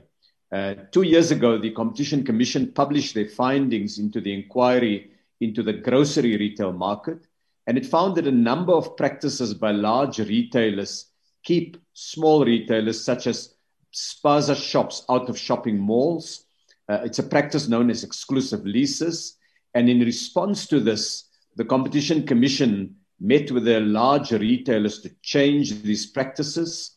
And last year, the Commission agreed with both ShopRite and Pick n Pay that they will effectively end these exclusive lease agreements in malls across the country, which include malls in townships, which will open the way for small competitive retail stores to be open in these malls. And the ShopRite agreement affects at least 349 centers in what is called non-urban areas, which include townships and small rural towns. The second intervention is the DTIC as what is called a critical infrastructure program that is available for townships. And this program offers a grant up to 10 to 30% of infrastructure costs in things like sanitation, water, and other things that small businesses require in a township. If I take the Chuma Mall as an example, it is located in Diepsloot in Gauteng, and the CIP assistants help them to construct roads, stormwater, bulk sewer, electricity infrastructure, a taxi rank, and other things. And this enabled the mall to open in July last year. Now, more of this can be done across different areas in townships to build South African businesses in townships. The third is to address cost structures, and there's work that's been done there with industrial funding. I'm sure that my colleague who has just spoken has raised the CIFA and CEDA issue. There are also programs in the NEF and the IDC, and some work on the master plans that we'll come back to in the other questions. The fourth area is we've made changes to the Competition Amendment Act, which also came through the NCOP in 2019. And these allow the competition authorities to act against any predatory behavior by dominant firms like price discrimination and so on. There are some industrial parks that we're now bringing closer to townships. In many of these, the industrial parks have been run down and not been properly maintained. So we're busy with a program of rejuvenation. Now, finally, I want to come to the question of legislative interventions in townships with licensing and those kind of things. In October last year, the Business Act of 1991 was transferred from the DTIC to the Department of Small Business Development in a proclamation issued by the President. And all of those powers are now with the Minister of Small Business Development.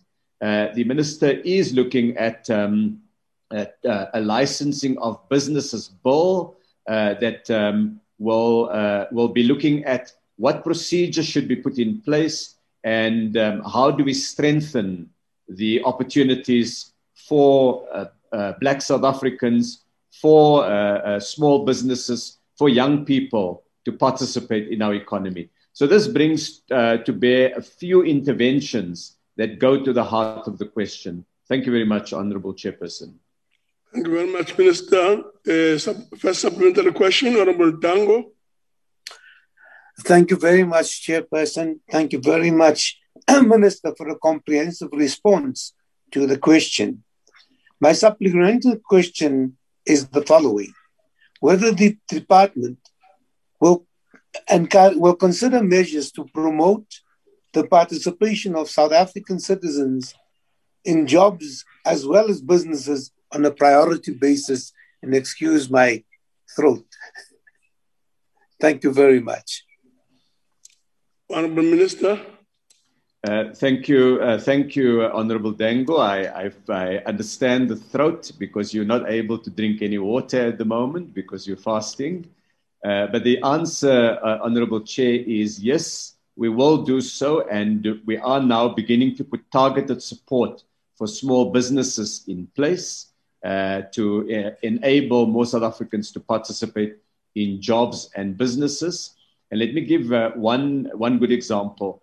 Many of the panel shops and garages that fix cars, engine problem, exhaust problems, challenges when businesses or when your car is involved in a car accident have had the problem that insurance companies and big automakers and so on have historically tended to put only a small number of panel shops on these insurance panels and have not always authorized the use of generic parts. Through the Competition Commission now, we've put in place a range of measures that large car makers must support the entry of new motor body repairers with a preference for firms owned by Black South Africans. And these measures will include expanding the number of these, let's call them what they are, panel shops owned by Black South Africans, garages owned by Black South Africans in different geographic areas. Also, insurance companies are now being requested to open up their panels to do it. Now, what that as one illustration shows is if you open up the market and agencies like CIFA and the NEF and the IDC come in with industrial funding, it does help. The third example of what we can do is with state procurement. Some of my staff, for example, just to illustrate it, have begun to use B&Bs in townships when they travel to Cape Town for parliamentary business before the COVID restrictions. And we must see how all of these efforts can be coordinated more actively to build opportunities for jobs and for economic empowerment in townships. And that goes together with the expansion of our efforts on competition and support through the different arrangements that we are now building with municipalities through the district development model. Thank you, Chairperson. Thank you, Minister. Honorable Boshoff. Thank you very much, Chair, and good afternoon to the Minister. Minister, you have to agree that the vast majority of foreign-owned businesses in townships involve a mutually beneficial partnership between foreign nationals and South Africans, that of tenant and landlord. Minister, the original question from Honourable Dango, who is a Gauteng member, seems to seek to highlight the Gauteng Township Development Bill, which in my mind is controversial in that it possibly speaks to xenophobic or has possible xenophobic and racial implications. Minister, will your ministry therefore reject the xenophobic and racist Gauteng Township Bill for the unconstitutional disaster that it is by reserving certain business activities in designated townships exclusively and solely for South African citizens and permanent residents? Will such a policy, Minister, not be irrational, especially in light of the Constitutional Court's ruling that foreign nationals are entitled to all the fundamental rights enshrined in the Bill of Rights? This bill will be an unjustifiable invasion of their rights. Thank you. Thank you very much, Honourable Minister. Thank you, Honourable Boshoff. Let me start by saying that the position of not only the South African government, but also the ruling party, the African National Congress, is very clear about not supporting xenophobia. At the same time, Honourable Boshoff, it is a reality, as I indicated in my reply, that we must provide conducive conditions for the nurturing of South African-owned businesses in townships so that young South Africans see opportunity and opportunity are not excluded and the restrictions of getting into businesses are not too difficult. So let me give an example of the work that the competition authorities have done. In that market inquiry, they look carefully at foreign-owned businesses in townships to say, what is the competitive advantage of those businesses? And one of the things that they highlighted was, in many cases, those foreign-owned businesses appear to be able to access goods, particularly bulk goods, by coordinating with each other. And so they've proposed that government should consider ways of facilitating the establishment of distribution centers located in peri-urban and non-urban areas to service small and independent retailers and wholesalers. So I think, Honourable Boshoff, we mustn't close our eyes to the reality that there's enormous hunger for jobs and for economic opportunities by many Black South Africans, township dwellers. And government has an important contribution to make to find ways of addressing it. Of course, we will do it in a way that is consistent with decisions by the apex court of the country.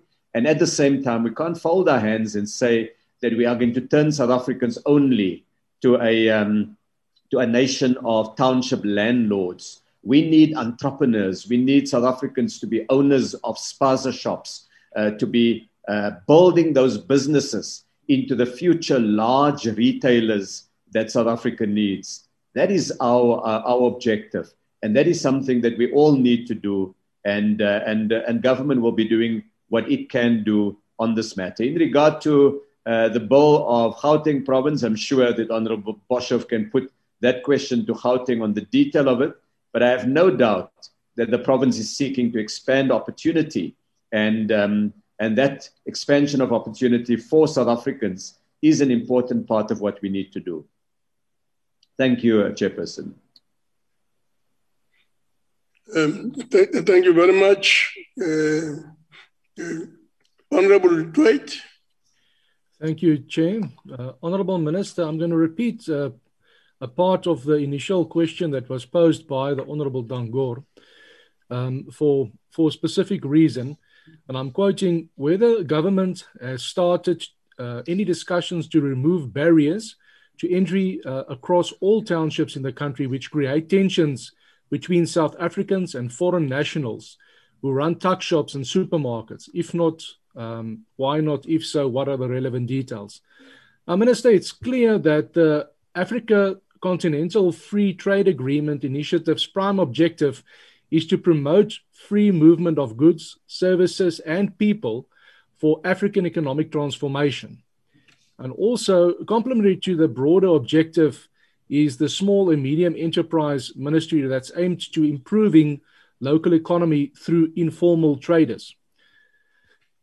Minister, the question is, how can there be an uneasiness from South African people in rural areas towards the foreign nationals if the South African majority receives financial assistance from the ministry and from various departments to assist these small business owners to firstly start off their businesses, to maintain it? The previous minister referred to advertising and support that is given.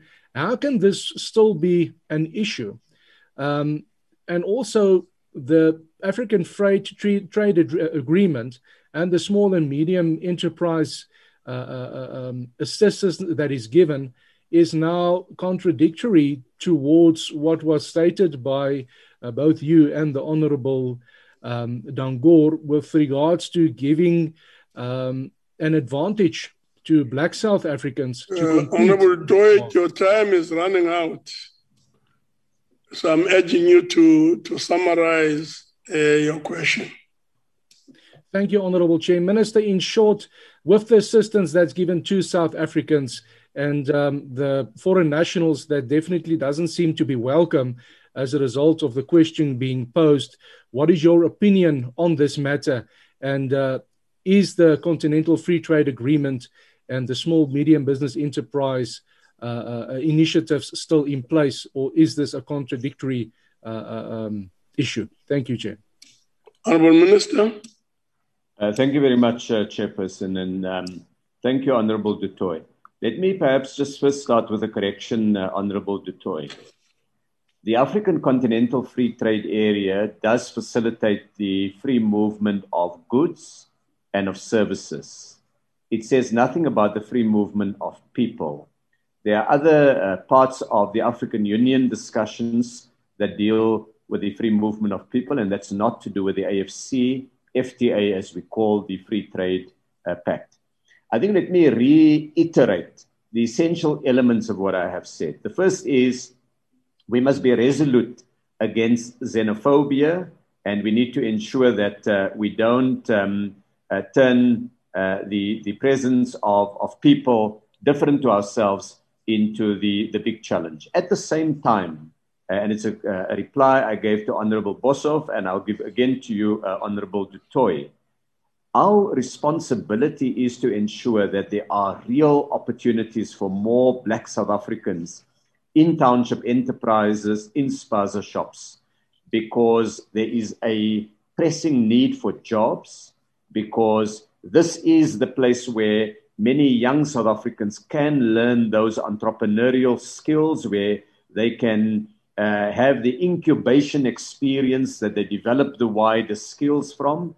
And government is seeking to respond to this by way of measures through the Competition Act and the actions that the competition authorities have done. We also seek to respond to it through the industrial funding arrangements that I spoke about.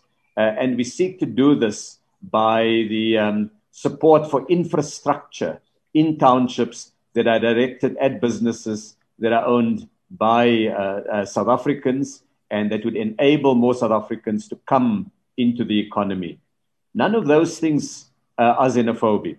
They are the kind of policies that are followed by many different countries across the African continent, recognizing that countries must provide a conducive environment for businesses owned by citizens.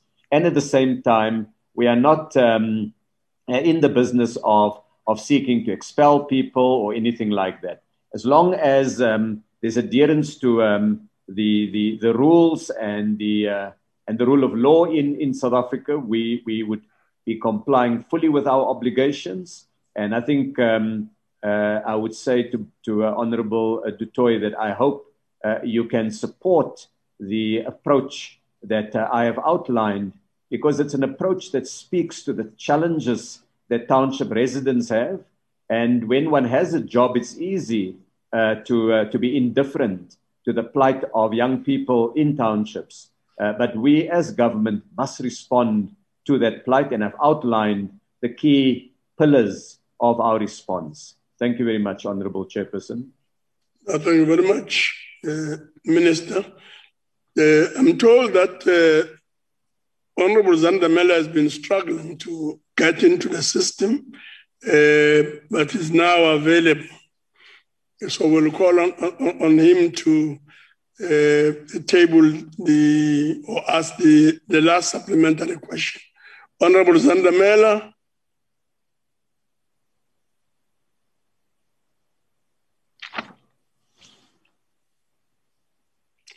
Honorable Zandamela of the EFF.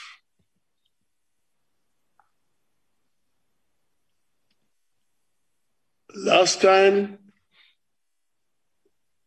Zandamela, since there's a problem, so we'll move on.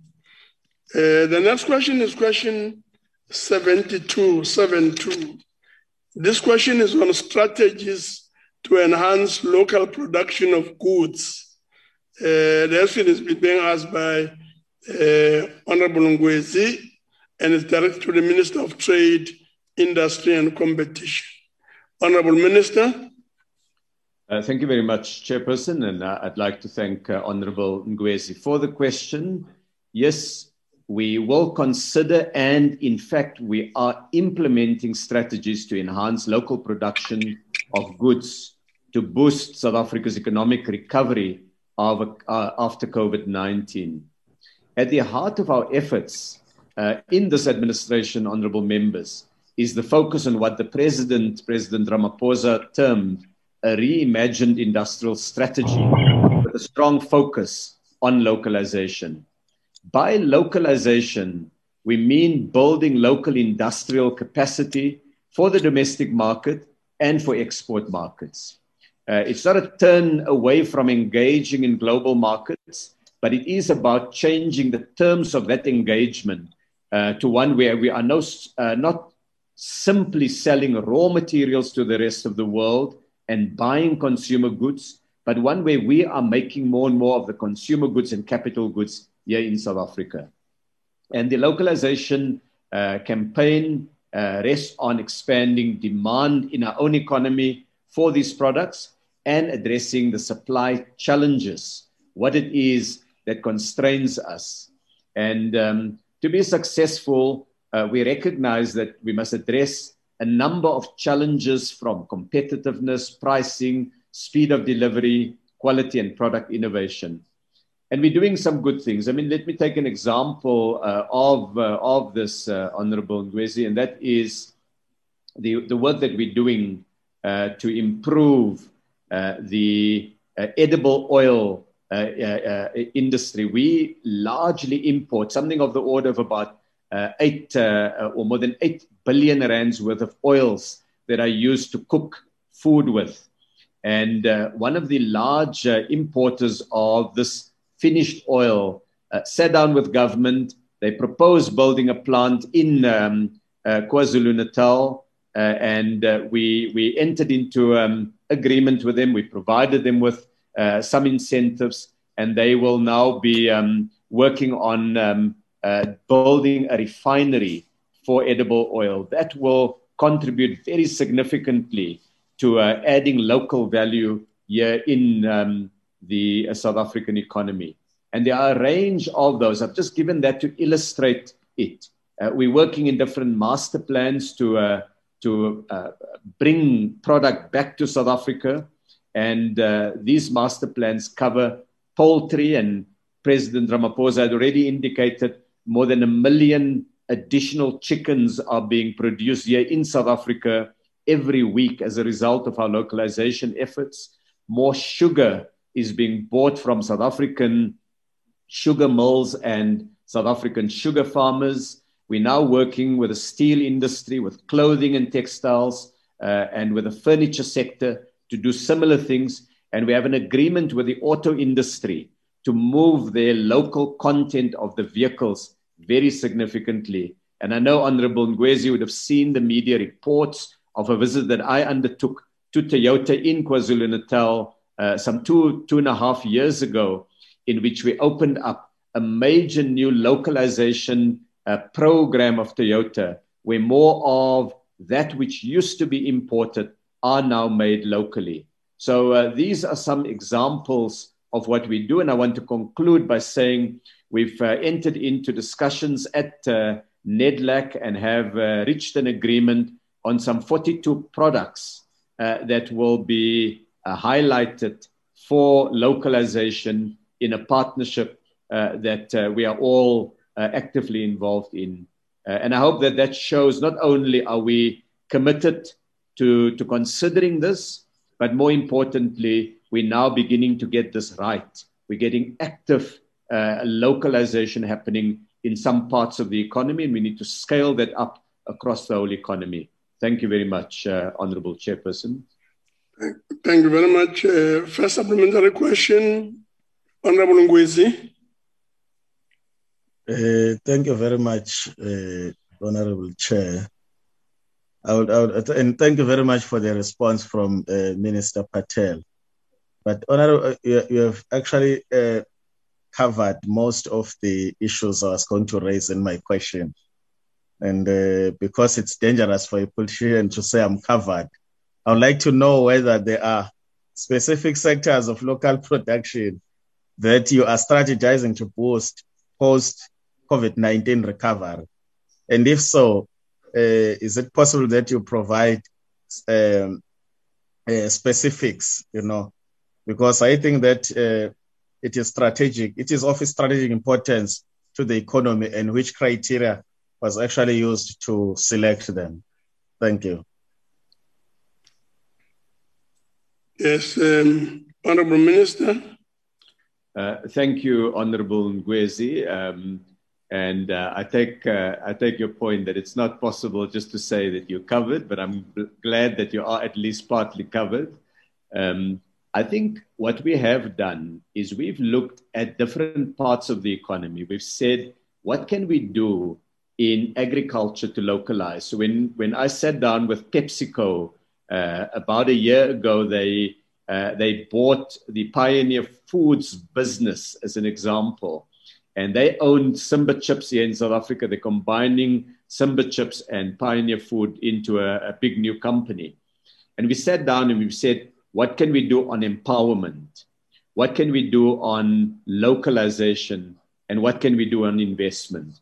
On localization, we looked at products that they can localize, for example, potatoes, raisins, wheat, edible oils, and so on. So in each of these, we take very, very concrete examples and we drill down to the product level, and then we work with the company on that. With Coca-Cola, for example, we worked on what can be done to localize packaging of the Coca-Cola products. When we sat down with Walmart, we identified products that are made by about 30 different companies across the country. These are small businesses, largely Black-owned businesses that Walmart then began to support with finance to upgrade their manufacturing. And those products cover many, many different things. You can buy now a cooler box, Honorable Ngwezi, when you go to the beach or somewhere, maintaining social distance, of course, you can now have a South African-made cooler box. And some of those products are now being exported across the world. But we're not confining it only to food. We're also dealing in a number of other different sectors, other consumer goods. We're looking at capital goods, which are these big machines that are being manufactured, that we don't only import machines, but we see how we can localize there. We've looked at car components as an example. So the products stretch over many, many different areas. And of course, they include clothing. And so a campaign that the Ncop could run for members to be wearing South African-made suits and clothing would be most welcome, Honorable Ngwezi and Honorable Chairperson, because there are so many different areas of what we do that we can and we should be localizing. Thank you very much. Thank you very much, Honorable Lutuli.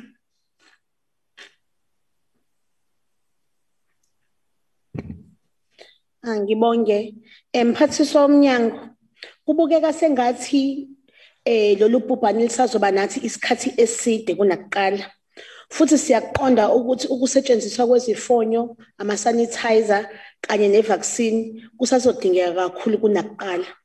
Akumele ngabe lo mnyango wakho kanye nalohulumeni unezinhlelo zokwakha nezokuba nezindawo lapho sizozakhela thina lezi zifonyo ama-sanitizer kanye ne-vaccine ukuze sikwazi ukwakha amathuba emisebenzi nanokwazi ukufukula umnotho wethu obonakala sengathi uphansi kakhulu. Akumele ukuthi angabe lo hulumeni wakho unezinhlelo zokusebenzisana nalaba asebekuqalile vese ukukhiqiza lezi zinto ikakhulukazi abebala elinsundu. Ngiyabonga kakhulu. So I guess the interpretation has been there. If not, is for masks, and then there's the question of vaccines, and the question that's being raised is whether we can't have our own production of vaccines and masks and so on to address the current challenge. Minister. Thank you very much, Honorable Chairperson. And let me start by recognizing, Honorable Lutuli, that what COVID has done is it has reminded us of how important it is to localize. Because in March last year, the country had a shortage of medical grade masks, as one example, and other products. So what I'm going to do is to in the available time, just take the honorable members through what we've done and why we can be proud that in some areas South Africa has really responded well. And let me start with masks. In March last year, when we did an initial check on what our capability is to produce those masks that frontline healthcare workers use, we concluded that at best we could do 6 million masks a month. And yet the country's need was much greater than that. And so we worked with companies to see how we could scale up production. by March this year, some 12 months later, we had a production capacity in South Africa of medical grade masks of some 16 million per month. Now we've taken it from 6 million to 16 million in the period of a year. In addition to that, there are the normal surgical masks that we all use on a regular basis. When I tried to buy those surgical masks about a year ago, Honorable Chairperson, and I looked on the box, it said made in China. Today, the box of masks, these blue and white masks that we put on that I have available here that I can now use as a big South African logo on it, because more and more of those are made in South Africa. We then worked with the clothing and textile industry to see how we can use fabric masks, which many South Africans use. You can wash the fabric masks and it does provide a layer of protection. And some of the companies at the time when production was low because people were not at shops and everybody was very cautious, they began to produce very large quantities of face masks that were made with fabric. So that shows an enormous industrial capability that we were able to utilize in this period. Let me take a second example, Honorable Chairperson, and look at hand sanitizers as the example. When the COVID pandemic first reached our shores, South Africa did not have a very significant hand sanitizer production capability. We looked at what could we do to get more of the hand sanitizers done here in South Africa, but also the product that you cleanse surfaces with. And there were two big ways in which we can do it. The one is those products either use alcohol as a base, or they use industrial products like ethanol as a base. Ethanol is produced by Sasol, and we contacted Sasol, had conversations with them, and they said, you know what we'll do? We'll make available all of the ethanol to the South African market to produce hand sanitizers and things to wipe surfaces with. So they then sold enormous quantities of that to smaller players who then mix the ethanol with other things, with water and sometimes with scent and those kind of things to produce hand sanitizers. We met with some of the alcohol players, including Distel, and they made available some of the alcohol output, particularly at the period when alcohol sales were not permitted, and that was also used to produce hand sanitizers. To illustrate how well we've done as a country on it, when we got to the point where the productions were running well, we opened up opportunity for local players to be exporting some of this product to other African countries. And when last we made available this information publicly from my department, we had sold about 1.7 billion rands worth of hand sanitizers and related products to other African countries, so that South Africa also became a major supplier of these PPEs to neighboring countries and to the rest of the African continent, so that we pool our industrial resources in fighting this pandemic and making sure that Africa is able to get access to these necessary personal protective equipment that are used in the fight against the virus. In view of time, Honorable Chairperson, I'm going to stop there, but if there's more time in any follow-up questions, I can take another few of the issues around COVID if necessary. Thank you very much. Yes, we're also mindful of time, so we don't want to take too much time. But I do allow you a bit of space to respond, given the critical nature of the matters we are raising. The next supplementary question comes from Honorable Mama Rekhane from the ANC. Honorable Mama Rekhane. Thank you, Honorable Chairperson. Let me also thank you, Honorable Minister, for the response to the question. Honorable Minister, since the outbreak of COVID-19 pandemic, has the government built capacity to produce essential goods such as PPEs to circumvent procuring goods from foreign countries, which does not assist the local economy? I thank you, Chairperson. There's the question. Honorable Minister. Thank you very much, Honorable Chairperson. On the issue of PPEs, Honorable Mamarikhani, I've responded to that part of the question in my earlier remarks. But could I take it a bit further and also deal with two other critical COVID products? One is ventilators that are used in hospitals to provide oxygen to patients as a result of COVID. We've seen in India the harrowing pictures of people battling to get oxygen.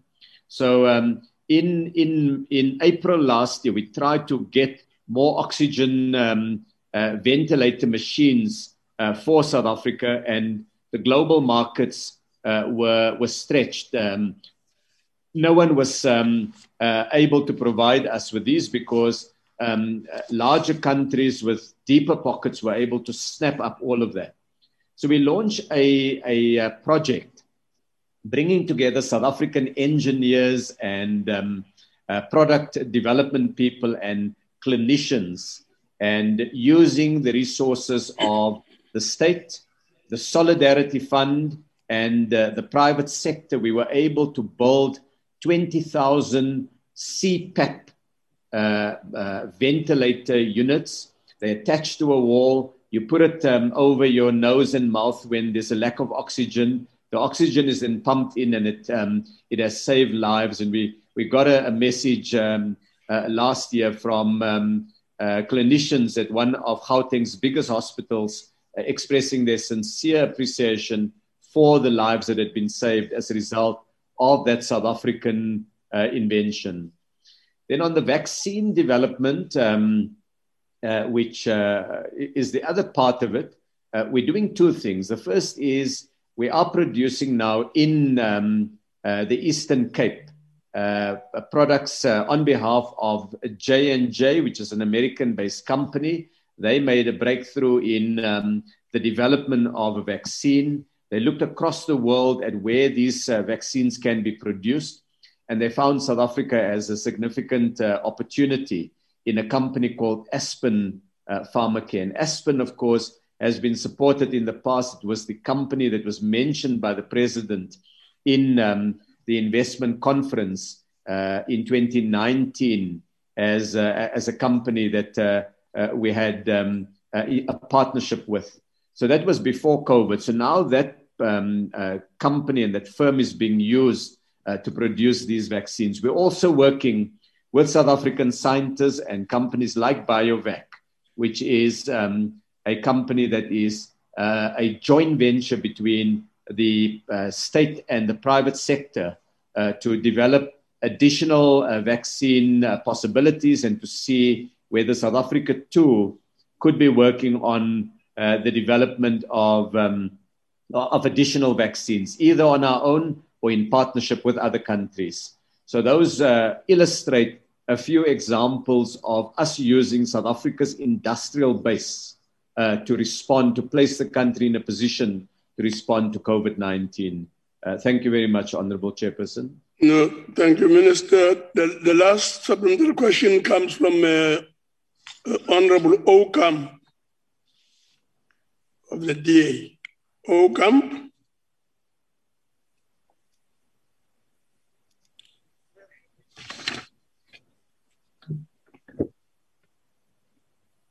Sorry, Honorable Chairperson, this is not my question.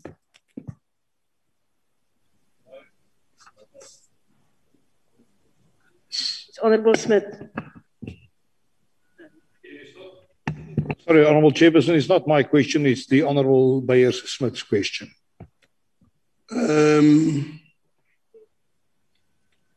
Yes. So what do we do? It's Honorable Smith's question. He's not here. He's on Zoom. He's on Zoom? Yes. Yeah, what's the name again? Honorable Byers Smith. Bear Smith. Honorable Smith. Yes, Honorable Chair. Oh, okay, we're there. Okay. I am. Sorry, I'm just. Please proceed. Yeah, just hold on. Sorry, I'm just trying to get my question. It's technology is throwing me off now.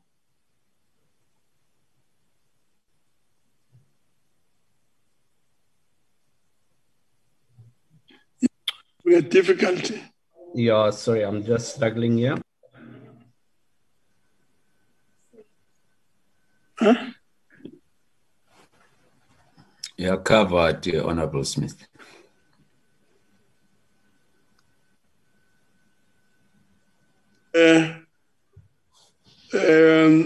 Question 72. It's questions. Yes. Yeah.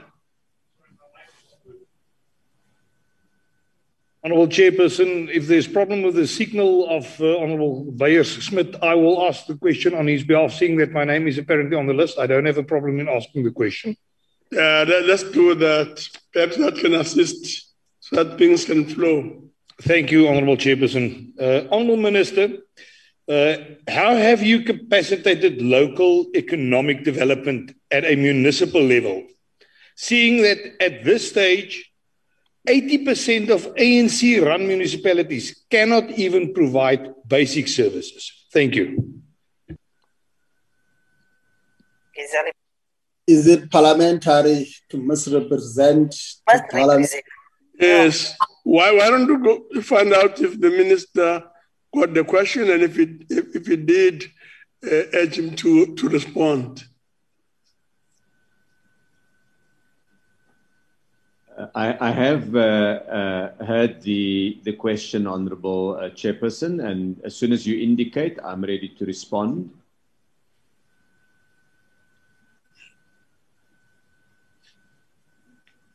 Yeah, if you can just, for my benefit,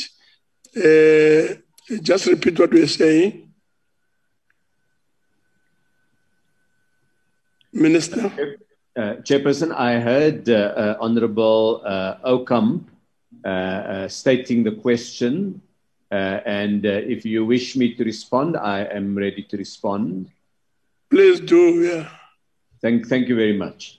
Honourable Ncop, I recognize that the question that you've put is more of a rhetorical question, which I'm not quite sure how it links to the localization issue when one talks about the performance of different municipalities. But let me respond to it in a constructive manner. And the constructive manner that I want to respond is to say that the efforts around localization of products in our economy in order to create jobs is one that must be taken up by all three spheres of government. So what national government has done and what the DTIC has done is we publish from time to time what we call product designations. So if you take as an example clothing, again I'm going to use clothing as an example, when we put a designation out that all organs of state and all spheres of government must buy clothing that are locally made, then that applies also to local municipalities. Where they need any support in securing the necessary supplies, knowing they can obviously publish tenders, we can bring those tenders to the attention of the industry more generally, and all they need to do is to ensure that those tenders have the condition of localization in it. When it comes to finding new products that can be localized, we work with municipalities in different parts of the country to build knowledge and capability. In fact, the two deputy ministers of Trade, Industry and Competition are now working with different district municipalities to see how we can expand local production not only for South Africa, but even to export to other parts of the African continent. So in fact, there is a program at place, and there are some municipalities that show real success. There are challenges with others. For example, with the city of Cape Town, I noted about a year or so ago that there was a tendency to import goods that could be made locally. And that's the kind of discussions that we then have with the municipality to see how can we improve levels of localization. So I hope that gives a response to the question. Thank you very much. Thank you very much, Minister. We'll now move on to question 78. Question 78 is a question on the fourth industrial revolution. For IR affect performance of local industries. And the question is being raised by E.R. Landsman from the ANC in the Northwest, and is directed to the Minister of Trade, Industry and Competition. Honorable Minister. Thank you very much, Chairperson. I think it's quite an important question. And perhaps let me start by just contextualizing what the fourth industrial revolution is. It's really a convergence of different technologies all at the same time that are integrating with each other. Technologies, for example, digital technologies, the kind of thing that makes it possible for me to be in Pretoria today, but at the same time address the Ncop. A second technology is called artificial intelligence, where computers are programmed to begin to think, to begin to mimic the way in which human beings think. The third one is what are called smart robotics, where robots are no longer those kind of clumsy things that we see in movies, but they are strongly integrated into computer networks, and they're able to vary the kind of things that they do. And finally, new production methods, like a printing machine that can actually print a pen like this, or can print a set of tablets that I need to take. So those are the kind of technologies that are called the fourth industrial revolution. And what they will open up is a world that in future will look very different to the world we have today. For example, we are now having a number of companies in the United States and a few other places testing what are called driverless cars. Cars where there is no driver, the computer using sensors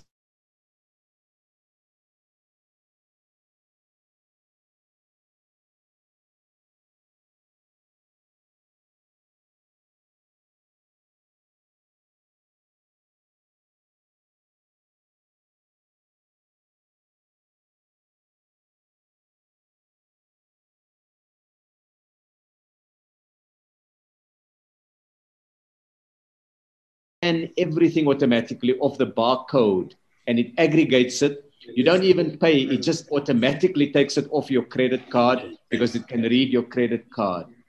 Medical services where you are able to go to a GP, not by physically going there, but you open up a camera like this and you have a consultation with the GP, and they will get you to put certain, like smart watches and so on your body, and they'll be able to get the different diagnostic information, and they can then interpret it and give you the medical advice that you need.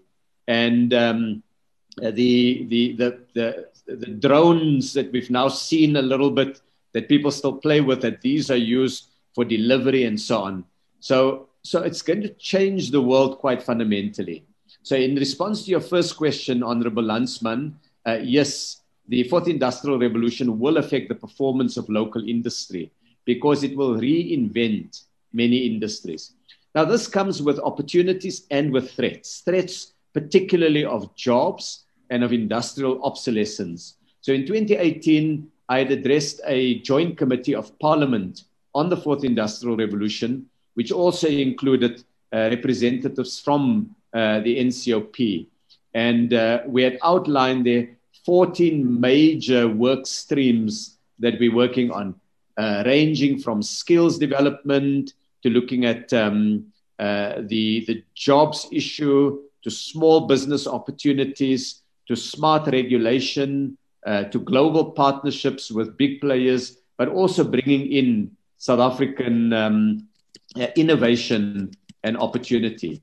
In addition to that, the Competition Commission has put in place a market inquiry to look at the price of data, because data is the new oil in the economy for the fourth industrial revolution. And through the competition measures, both MTN and Vodacom agreed to reduce their data costs last year by 30% across critical bundles, and to provide a lifeline bundle to customers. And finally, we're looking at opportunities that industrial innovators and industrial funding institutions can use to grow that part of the market here in South Africa, so that we don't only become a buyer of those technologies, but we can also help to develop them. Thank you very much, Chairperson. Thank you, Honorable Minister. The first follow-up question will be from Honorable Khai, who will be standing in for Honorable Landsman. Honorable Khai. Thank you very much, Honorable House Chairperson, and also thanks to the Honorable Minister for the response and the information that he has provided. Honorable Minister, with respect to the fourth industrial revolution, as the government started encouraging authentically South African businesses to create opportunities in this sphere to avoid having to rely on foreign countries. Thank you, Honorable House Chair. Honorable Minister. Thank you, House Chair. The answer, Honorable Khai, thank you for your question. The answer is yes. Government has started encouraging South African businesses to create opportunities to avoid us simply being the importers of these technologies. And one of the key ones has been through the IDC. The IDC has approved projects worth about R1 billion, just over R1 billion in the last 5 years in projects that it regards as the building blocks of the fourth industrial revolution. For example, they've helped a company to establish artificial intelligence and machine learning competence in South Africa to be able to do work in different sectors like foundries, automotive, milling, and so on. One of the companies called Data Profit uses machine learning technology to assist manufacturing firms to reduce and eliminate defects and scrap rates in their processes. It's a Cape Town-based company, and it develops these software products that can really improve what is being done. The IDC has also supported companies that use voice and virtual private network services in South African residential areas and in corporate markets. And one of those firms is owned by, it's a black female empowered entrepreneur, Ms. Lindiwe Mokoni. And the company hopes to be able to create a significant number of jobs as a downstream service provider to the fiber optics infrastructure industry. We're also looking now at how we can enhance and ensure proper competition in e-commerce marketplaces, in dealing with what is called travel and accommodation aggregators and these various delivery services. There are early versions of how e-commerce, electronic commerce will be reshaped in the period ahead. So Honorable Khai, I think you've put your finger on what is required for South Africa to build this kind of capability. It's going to be tough because it needs a partnership between universities, funding agencies, and inventors, South African innovators. But we recognize this is an important area of work. Thank you, House Chair. Thank you, Honourable Minister. The second follow-up question is from Honorable Dutoit. Honorable Dutoit. Thank you, Honorable Chair. Honorable Minister, with all the jobs lost as a result of government's restrictive lockdown regulations, the current education challenges, the absence of an environment that's conducive to stimulating the economy and small business development for all South Africans, we know that South Africa is in a situation where the third industrial revolution hasn't been fulfilled completely. And as you stated earlier on, that the introduction or the implementation fully of the fourth industrial revolution will result in further job losses. Would you say that the gains in employment opportunities are more in the fourth industrial revolution than in the third industrial revolution that we are currently sitting in? And secondly, would you say that South Africa is ready for the fourth industrial revolution at this date and time? Thank you, Chair. Thank you, Honorable Dutoit. Honorable Minister. Thank you, House Chair. I think let me start with the last question by Honorable Dutoit. Is South Africa ready? I think what I have indicated in the previous reply are the steps we're taking to ensure as great a readiness as we can be. Across the world, every country recognizes that no one is fully ready for the challenges of the fourth industrial revolution because we don't fully know how it's going to reshape labor markets and product markets. President Ramaphosa chaired a big panel that was set up by the United Nations agency, the ILO. He was the co-chairperson of that entity, and it looked at the future of work. How are these technologies changing what work is? And so the investment we need to make are in the following area. The first is we must build the infrastructure for the fourth industrial revolution. And we're doing that now with the rollout of fiber optic, with the work on the release of spectrum, which has been delayed by a court case, through the efforts we're making to bring the price of data down, as I have indicated, the efforts of the Competition Commission. So that's one leg of what needs to be done. The second leg is what needs to be done to develop South African skills, the new skills that will be required in the fourth industrial revolution.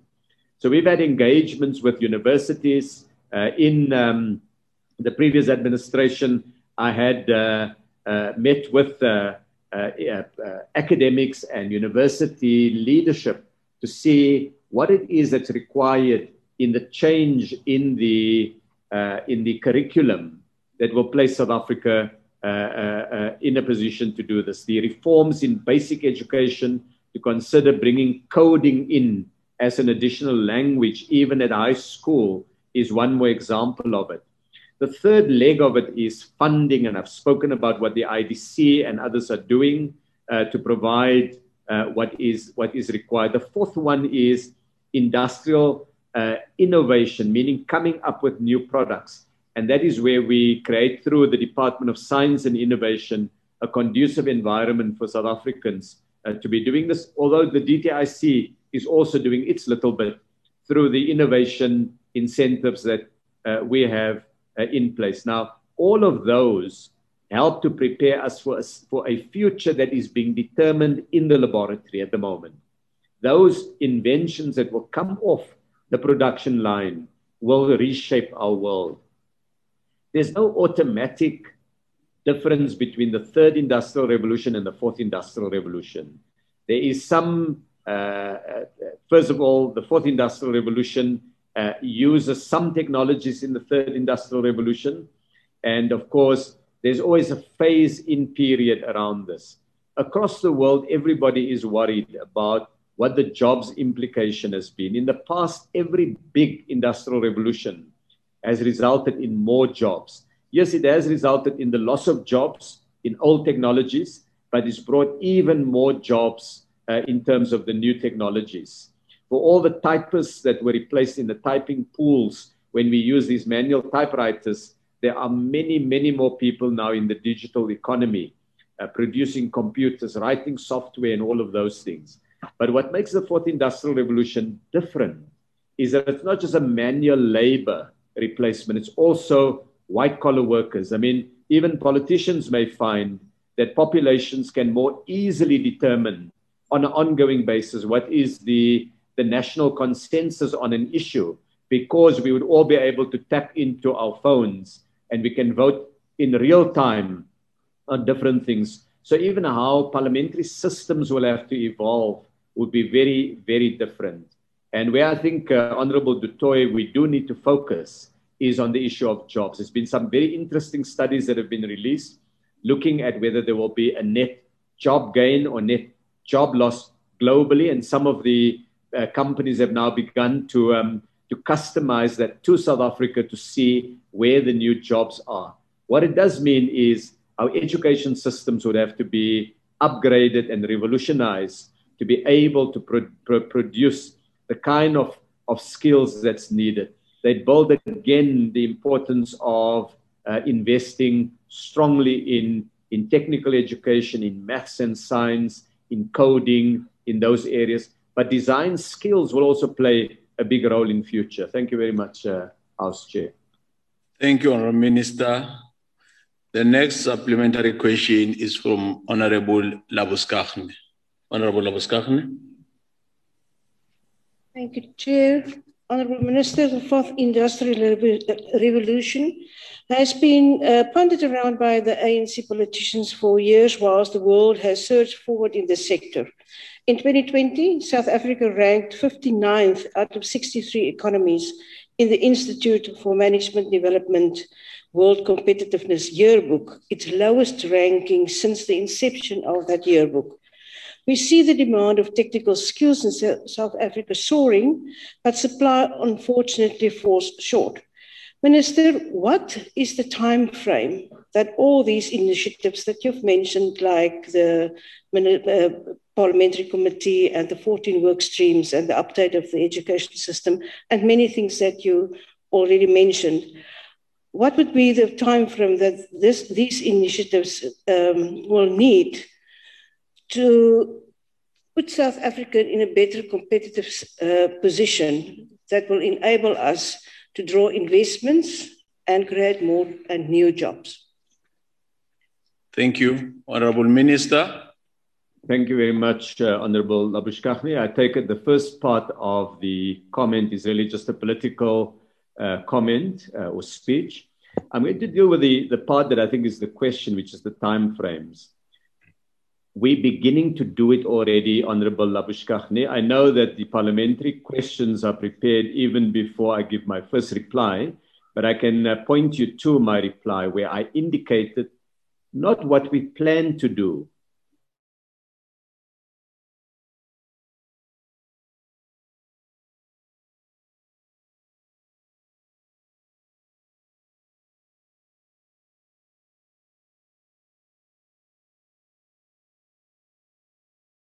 universities. They can now make the changes to their curriculum. We've had the discussions with industries to see what changes they need to make in promoting new technologies. We sat down, for example, with the auto industry to say if the development of technologies around autonomous vehicles, or what are called driverless cars, take off, how can we make sure that South Africa and our car making capabilities can utilize those technologies? So, of course, it's not that you can even predict a clear time frame, because whatever we planned 2 years ago and as we are implementing it, there are new changes in the world of technology. There's not a fourth industrial revolution that took place and then stopped, and now we must respond to it. It's an ongoing change in technologies, in work processes, in the way things are converging across those platforms that I mentioned in my initial response. So these things are going to be the work of an entire generation. This generation and possibly the generation after that will all have to do the adaptation to the new realities of the fourth industrial revolution. Thank you.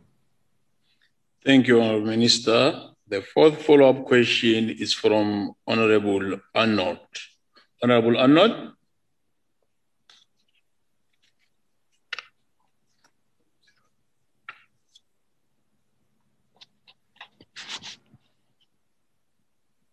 Minister, how we respond to future work largely depends on how we prepare today.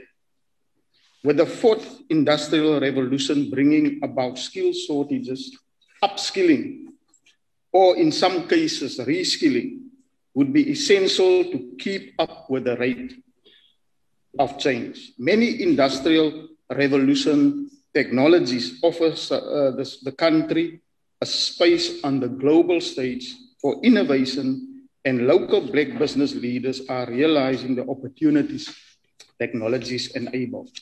My question to you, Minister, is why is South Africa not establishing a technology bank and import technology that contribute to industrialization and make it available for researchers for free as an open source technology? I thank you.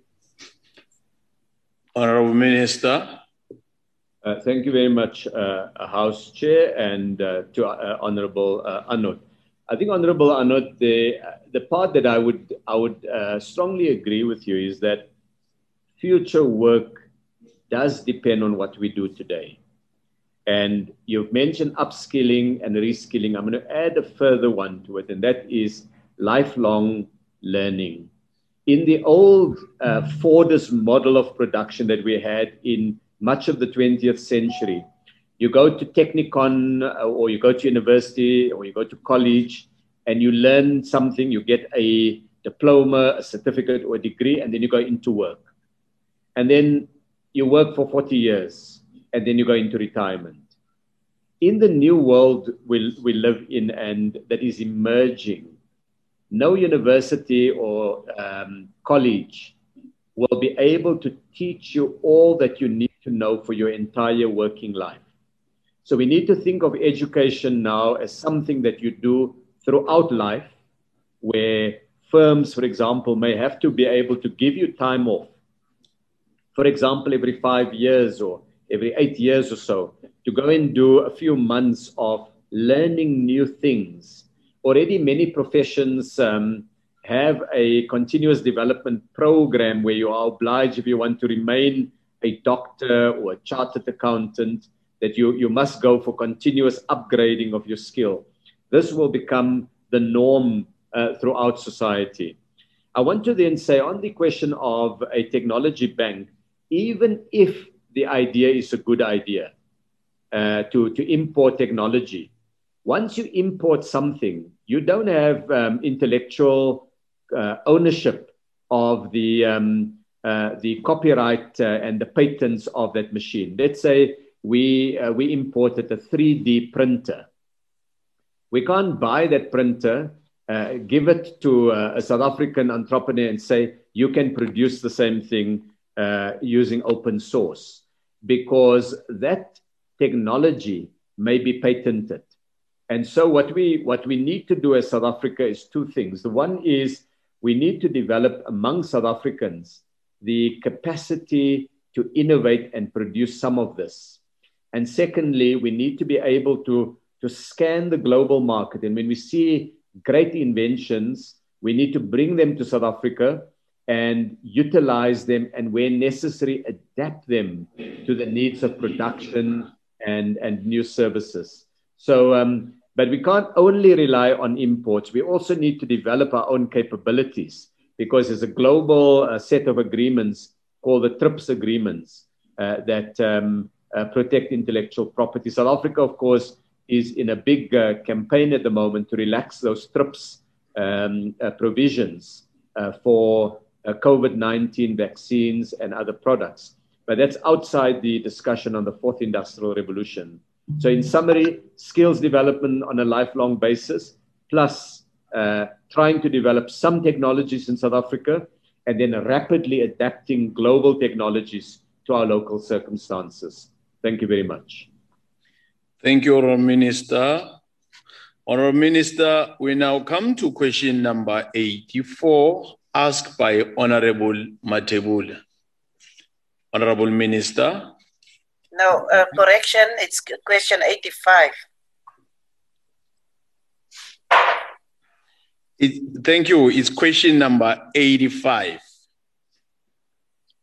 Honorable Minister. Thank you, House Chair, and thank you, Honorable Matebula, for the question. The short answer is yes. We have received complaints emanating from Limpopo regarding price hikes by supermarkets and shops and others for essential items during the lockdown. And these were routed through to the Competition Commission as well as the Consumer Commission. Honorable Matebula, you may recall that during the early weeks of the national state of disaster, we saw complaints everywhere around excessive pricing and what is called price gouging, particularly for basic and essential goods.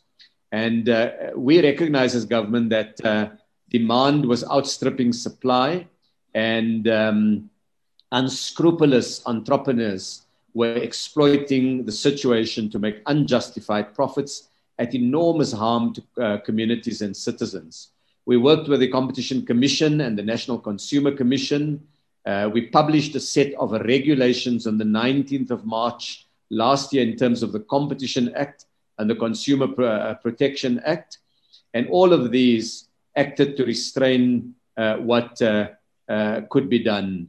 58 complaints of excessive pricing were received from the Limpopo province since the beginning of the COVID-19 pandemic. The majority of these complaints were against small retailers, some of them spaza shops and small local independent retailers.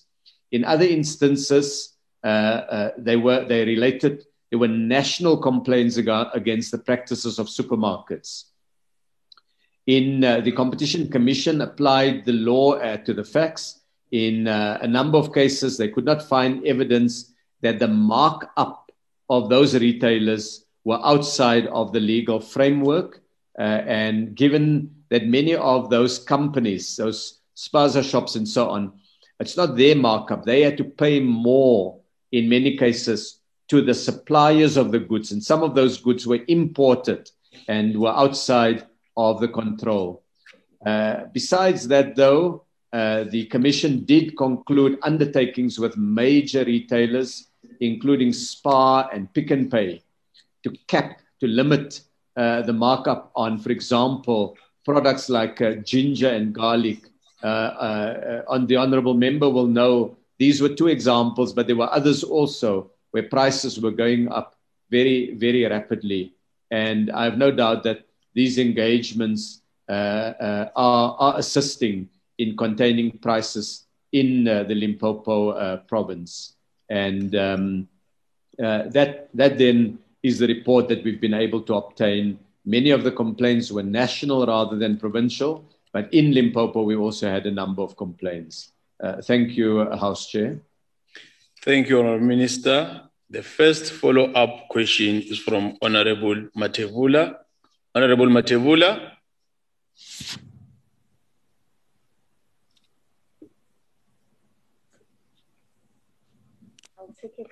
Or Honourable Lutuli will assist, stand in for Honourable Matebula. Honourable Lutuli.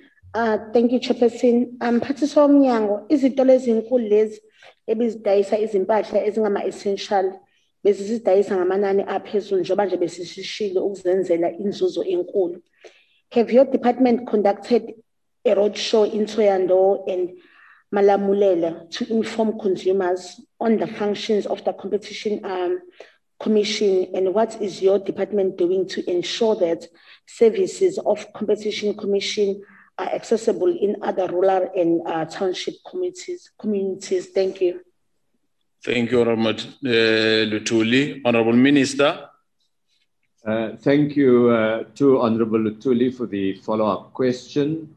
The first thing is on the accessibility of the Competition Commission and the Consumer Commission.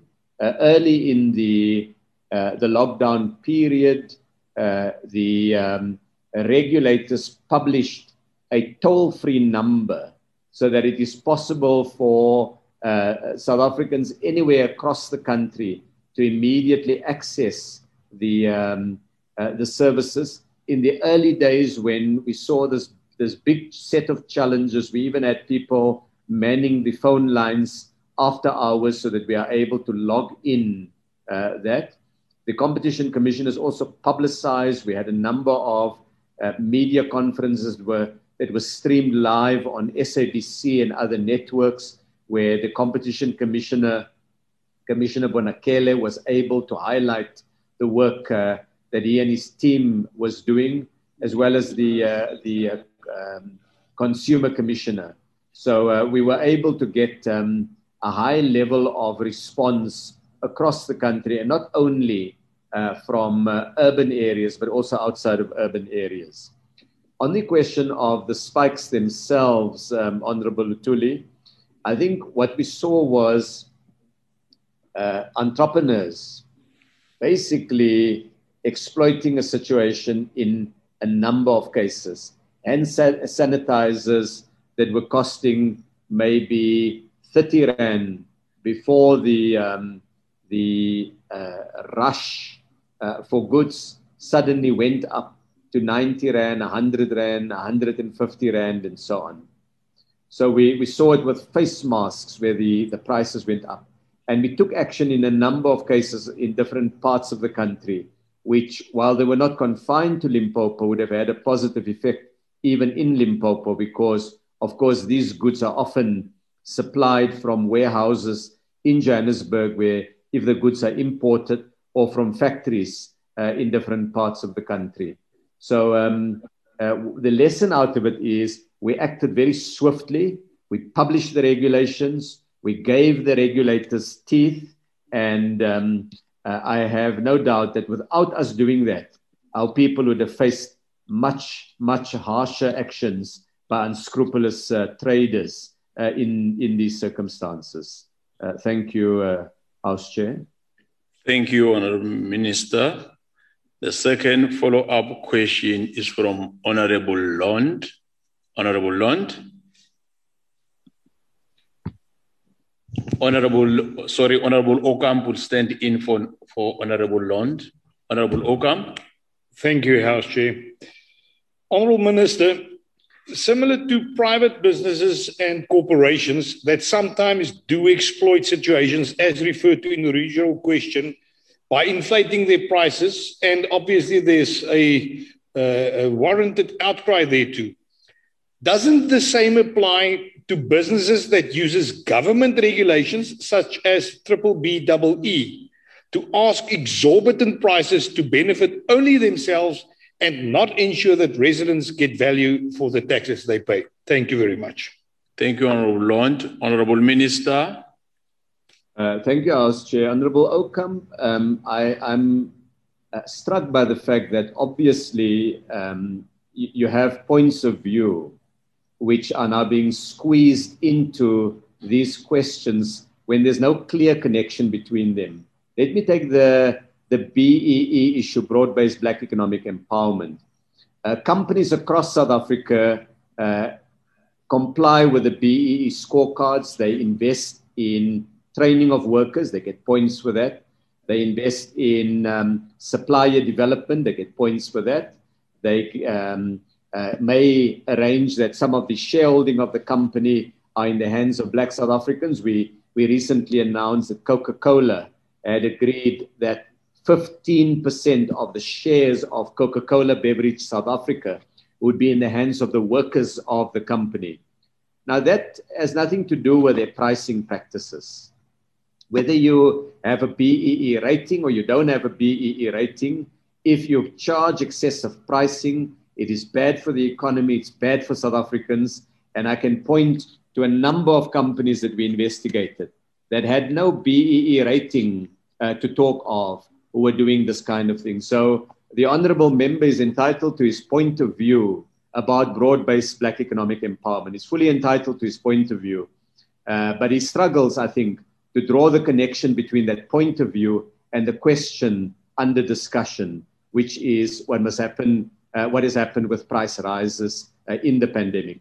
Let me make it clear that it is in the interest of all South Africans that we have transformation in the economy, that we bring more young people, more women, more Black South Africans into running businesses, that we have more shareholding of workers in their own company, that we have more training of workers. A number of members earlier spoke about the importance of training in the context of the fourth industrial revolution. For example, Honorable Anot spoke about it, and one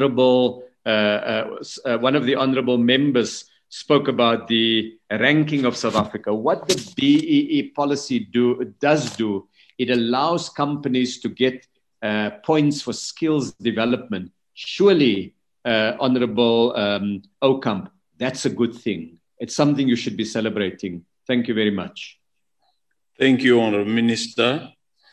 The third follow-up question is from Honorable Ngwezi. Honorable Ngwezi.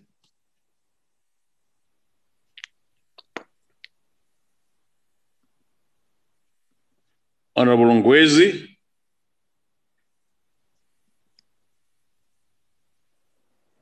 Unfortunately, it will be impossible to have a person that will stand in for him.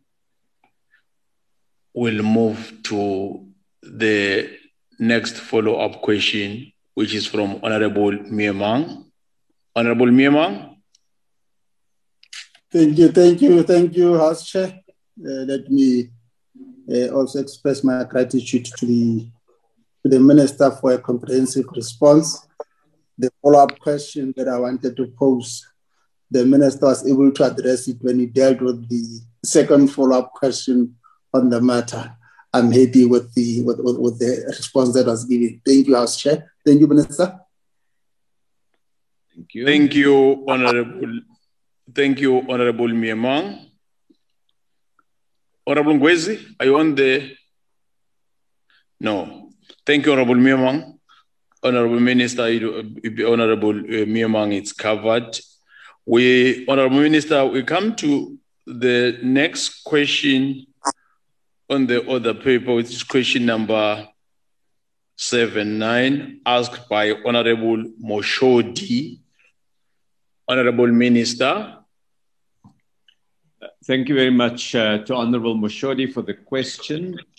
And let me start, Honorable Chair, House Chair, to say that South Africa is playing a key role through helping to unite the voice of developing countries by creating a common African voice and by strengthening South Africa's own technology and production capabilities, because that helps us to have the larger role that Honorable Moshodi speaks to in the question. And I want to focus on our role in a few areas to show how South Africa does it. And I'm going to cover work in the World Trade Organization, the G20, BRICS, the African Union, and our own domestic economy within the time that may be available. So in the World Trade Organization, what South Africa does there is it puts forward very strongly the view of developing countries, arguing for policy space. We recently have been leading the discussions on behalf of the African, Caribbean, and Pacific countries on fisheries.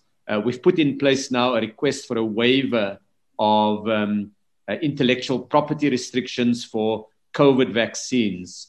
In the G20, we use that platform to advocate the broad position of developing countries. I recently spoke at a meeting of steel ministers of the G20 about the importance of protecting Africa's industrialization capabilities. In BRICS, we constantly make sure that the BRICS New Development Bank is able to develop a vision covering not just South Africa, but also other countries in the continent, in its thinking about the future. And in the work that we do on the continent, we are pioneering now and working closely with neighbors in other African countries on the African Continental Free Trade Area.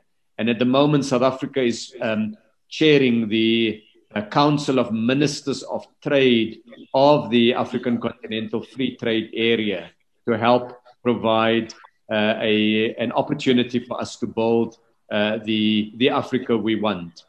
And finally, in the efforts we're doing in areas like master plans and so on, what it does do, it helps us to build our economic capability, which, as I said in my introductory remark, helps to define our role globally and ensure that our profile among developing countries and as a representative of developing countries is fully recognized globally. Thank you, House Chair. Thank you, Honorable Minister. The first follow-up question is from Honorable Moshodi. Honorable Moshodi. Thank you very much, House Chairperson. Good afternoon, Honorable Minister. Thanks for your response. My follow-up question is whether there is any plan to ensure South African business profit from the trade agreement in the African continent, and what does this plan entails? Thank you very much, House Chairperson. Thank you, Honorable Moshodi. Honorable Minister. Thank you very much, Honorable Moshodi, for the follow-up question. Yes, the answer is there are plans to ensure that South African businesses profit from the trade agreement, because those trade agreements are about creating jobs for South Africans. They're about expanding our industrial capability. And so the plans come in a couple of elements. The first one is in the agreement, the African Continental Free Trade Area, we have set rules of origin that ensures that products must have content that are made on the African continent, that we can't have products that are made in Asia imported into an African country and then benefiting from the Continental Free Trade Area to send it to South Africa or to any other African country. So that's the rules of origin. Secondly, we've sat down now with different sectors and we've said to them, here is the Continental Free Trade Area. You now need to develop an action plan for exports to the rest of the continent. We've done that with the auto sector. They've already begun exporting and they've got a broad approach to export what are called auto kits, which are then assembled in other African countries. The third area is that we have worked now through the two deputy ministers, Deputy Minister Majola and Deputy Minister Gina, are working with district municipalities to develop export plans for every district municipality in South Africa. It will take us a bit of time to get that completed, but it's an important part of the work that we want to do. The fourth area is we already have successful South African exporters and we're seeing how we can assist them and help them. For example, I spoke earlier, honorable members may recall that when I spoke of what we're doing on developing the South African economy, I mentioned the cooler bag example, and that was in response, I think, to a question by Honorable Ngwezi. Now, that same cooler bag, that business is run by Tami Goa, and he exports those cooler bags now to Mozambique. So he's not only in the South African market, he's also moved now to other African markets. Or there is someone, Zanele Sibandi. He makes these doors, you know, the hollow core doors that are used for internal doors. So she don't only supply the South African market, she also now sells those doors to Botswana. Or Sbu Mapatiani, who has a foundry in Gauteng that he owns. And one of the things he does are these train brake shoes, and he's now selling those to Zimbabwe. Or Nsiki Biela is a winemaker in the Western Cape, and she sells wine not only in South Africa but also in Ghana. Or the Monsi family who exports machine cutting tools to Mauritania. What all of these show are examples of us beginning to implement the opportunities on our continent, and the Continental Free Trade Area can support that further. There's also actions by the IDC and others support exports to the rest of the continent. And so South Africa currently benefits in that there are hundreds of thousands of South African jobs that are dependent on what we export to the rest of the African continent. Thank you very much, House Chair. Thank you. Thank you, Honourable Minister. Not unless Honourable Ngwezi is winning in terms of his connection, we'll move to the next follow-up question from Honourable Moletsane. Honourable Moletsane.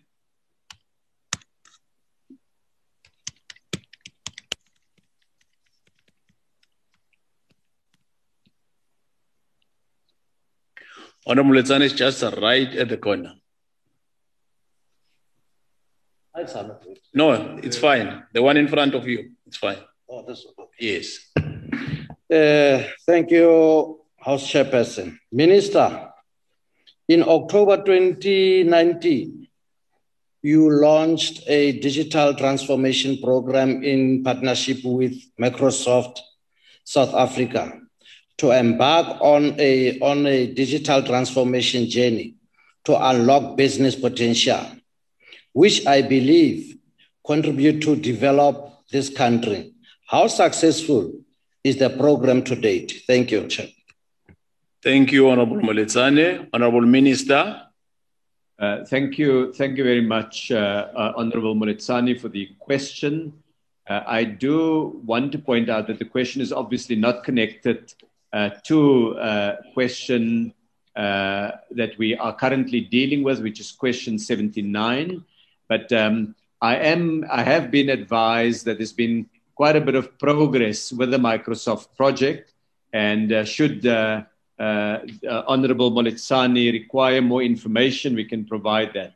So what we did was with Microsoft is we did what is called a equity equivalent investment program, where they needed to invest in the development of skills and small business support.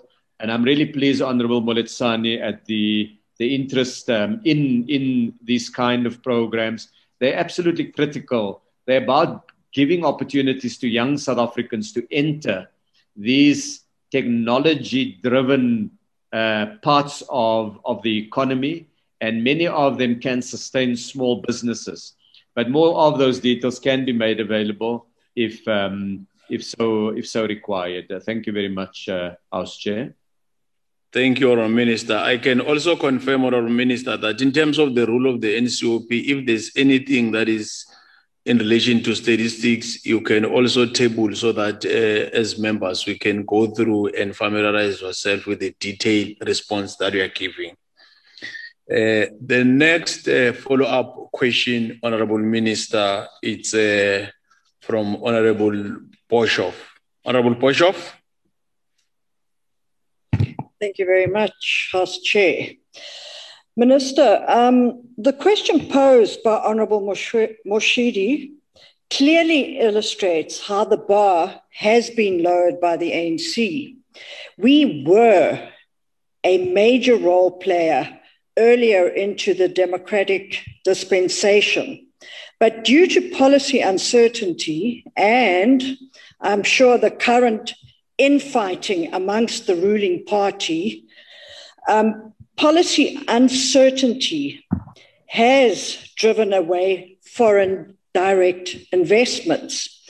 Minister, therefore, what current legislation that is driving down our competitive advantage would you change to turn the tide? Thank you. Thank you, Honourable Boshoff. Honourable Minister. Thank you, House Chair. Honourable Boshoff, you indicate that South Africa was a major role player early in the democracy. I can state quite emphatically that before 1994, under apartheid, South Africa was not a major role player. In fact, the country was isolated by the community of nations, and South Africa was not able to make its contribution. It is democracy that brought that opportunity for our country, for its citizens. And over the period of the democratic era, South Africa has not only been able to be nominated as a member, a non-permanent member of the United Nations Security Council, but South Africa has been invited into the G20, which is the 20 of the 20 most significant economies in the world. We are one of 5 members of a highly influential grouping made up of China, Russia, India, Brazil, and South Africa, which is called BRICS. We are a member of the African Union, which we previously under apartheid were not. And we play a leading role there together with our neighbors and others. And so we do indeed enjoy a significant standing in the community of nations throughout this democratic period. As regards the issue of policy uncertainty, my responsibilities lie in respect of the laws and policies that are within the domain of the Department of Trade, Industry and Competition. And in the annual performance plan, I laid out a vision of how we are going to contribute to improving the ease of doing business by getting the public entities of the DTIC to review how we can ensure that. And I want to give one example. The Companies and Intellectual Property Commission, the CIPC, which is an agency of the department, they're responsible for registering companies. Now, 5 years ago, 4 years, 3 years ago, it was a laborious process to register a company. People would often pay someone to go to Pretoria and go and stand in a queue and go to the CIPC office to try to register, which, as you can understand, if you live in a small rural area, is costly and disruptive. So what we did was we built an online portal so that everybody would be able to register a company online. But we said, let's in fact improve the offering. We don't only want you to be able to register it online, we want you to do it quickly and get the results quickly. So now within a few hours, you can complete your registration. You don't have to wait weeks or months anymore. But then we said, let's make it even easier. Don't only provide for the right to register your company. Why don't we sit down with SARS and say, can't that young entrepreneur also register for tax purposes? So we put that in. Can they not register? We worked with the Department of Labor for unemployment insurance and WCA. We put that in. Why can't they also register to get their ZA domain name? We put that in. Why can't we also work with the banks to see, is it not possible for them to put in their application to open a bank account?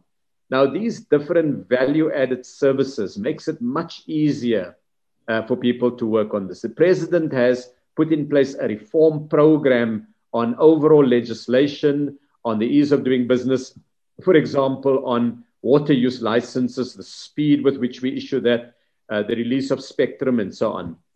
And at the investment conferences once a year, the president lays out the progress we've made, and we've seen even in the COVID period last year that we had fresh commitments from investors for additional investments exceeding 100 billion rand. So we need to do even more. We need to make South Africa a very attractive place, and we must not stop until we have achieved very, very high levels of investment and we're able to provide jobs to all our young people through economic activities in the private sector and through strengthened performance by the public sector. And so that remains our focus, Honorable Boshoff. Thank you, House Chair. Thank you, Honorable Minister. Honorable Minister, we now come to question number 71, asked by Honorable Dutoit. Honorable Minister. Thank you very much, House Chair, and can I thank Honorable Dutoit for the question. And I would start by saying, yes, the mission of our department is to have measures in place to assist with the agriculture and manufacturing sectors to obtain key inputs that they require. But my yes comes with a big proviso. And my proviso, Honorable Dutoy, is that we should not simply be seeking to import parts from other parts in the world. We should not be only importing parts, machinery, equipment, and chemicals. We must also look on a case-by-case basis. Is there a business case we can create to localize production? And I gave the example earlier to questions that were posed by honorable members from the EFF and the ANC to point to what we had done on the production of hand sanitizers, masks, ventilators, and so on. We could simply have tried to import them, but when you make them locally, you also create jobs locally. But at the same time, we recognize not every part for a tractor or every piece of equipment can always be made locally. So we have programs in place to facilitate and promote the importation of critical things where we use what are called rebates on duties, tariff reductions, IDC funding support, or competitiveness programs. For example, in the last 2 years, there have been instances where the price of wheat and of sugar have come down, and in other cases, of course, they have gone up. We've had tariff reductions in manufactured products, for example, tin plate that's used in packaging by food producers like Tiger and Pioneer and so on. We put in place a rebate provision on that. Similarly, on aluminium used in the production of cans for beverages and other products. The IDC itself has sought to support companies with their funding, including a new partnership with the Department of Agriculture, Land Reform and Rural Development to establish a 1 billion rand agri-industrial fund. And then there's a range of competitiveness programs with industry that we're working on to promote and support this. So in summary, Honorable Dutoy, where we can, we need to find and develop a business case to localize these kind of things.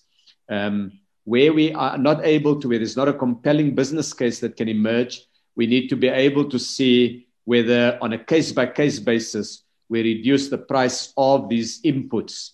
And it's finding that careful balance that is the work of trade and industrial policy. Thank you, House Chair. Thank you, Honourable Minister. The first follow-up question is from Honourable Dutoit. Honourable Dutoit. Thank you, Chair. Thank you for the answer, Honourable Minister. Honourable Minister, with regards or taking everything that you said into consideration. Honourable Ncube, mute your mic. Sorry, Honourable Dutoit. You can continue, Honourable Dutoit. Thank you, Chair. Honourable Minister, thank you for your answer, but it seems as if some of the, part of the answer that you gave speaks to the future, things that must be developed and must be looked into instead of what is currently taking place. And we all know that the agricultural sector is of utmost importance to the country with regards to job security, food security, etc. My question is, Minister, are there any plans in place to assist the agricultural and manufacturing sector to increase exports and reduce input costs without discrimination? Thank you, Minister. Thank you, Honourable Dutoit. Honourable Minister. Thank you, Honourable Dutoy, for the follow-up question. I think, Honourable Dutoy, you would want to join me in congratulating South African farmers for the fact that we are now the world's second biggest exporter of citrus fruit. And we think it is not beyond our means to expand even more in the years ahead. You would also want to join me in congratulating South African farmers for the fact that in the last quarter of last year, a very big part of the economic recovery was a result of expanded output from agriculture. And Honourable Dutoy, you'd also like to no doubt join me in congratulating our red meat producers, because we've opened up markets for them in many new parts of the world. Yes, we agree. To now sell their red meat, whereas those markets were previously constrained. Now, I want to agree with you that the agriculture sector is very important. It's important for jobs, it's important for food security, it's an important contributor to downstream agro-processing, so it creates value for our GDP. And so we need to do many things. So what are we doing there? In the poultry industry, we're working closely with the poultry producers to see how we can help them to become more competitive, both on the domestic market and for export market. And I mentioned earlier that South Africa is now producing 1 million additional chickens a week, every week, South African grown chickens that go onto our plates when we eat those delicious meals made with chicken, Honorable Dutoy. We're also working with the sugar industry to help localize. And in last year, there was an increase in the level of local sugar that was used, because we reached agreements with the big retailers and food companies to buy more South African made sugar. I also concluded an agreement with Coca-Cola just a few months ago that will see small scale farmers benefiting more from sugar production and the use of sugar in the Coca-Cola supply chain. And the IDC, I think, has played an important role in supporting even large farmers as well as medium and small farmers. So we've tried to do all of this to make sure small-scale farming is actively promoted.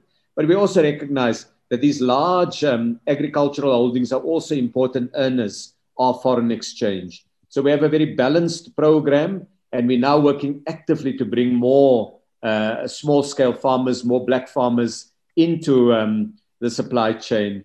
In the poultry industry, for example, the big poultry farmers accepted it's a necessary part of building the sector that they must also contribute to building the businesses of black contract farmers. So these are SAPA members themselves, South African Poultry Association members themselves, that are now doing these partnership agreements. So out there, in practice, some good things are happening, Honorable Dutoy, and I want you to celebrate it and say to us, well done, because it's the country that benefits. It cuts across questions of political parties and identity. Thank you, House Chair. Yes. Thank you. Thank you, Honorable Minister. Thank you. The next follow-up question will be asked by Honorable Moletsane. Honorable Moletsane.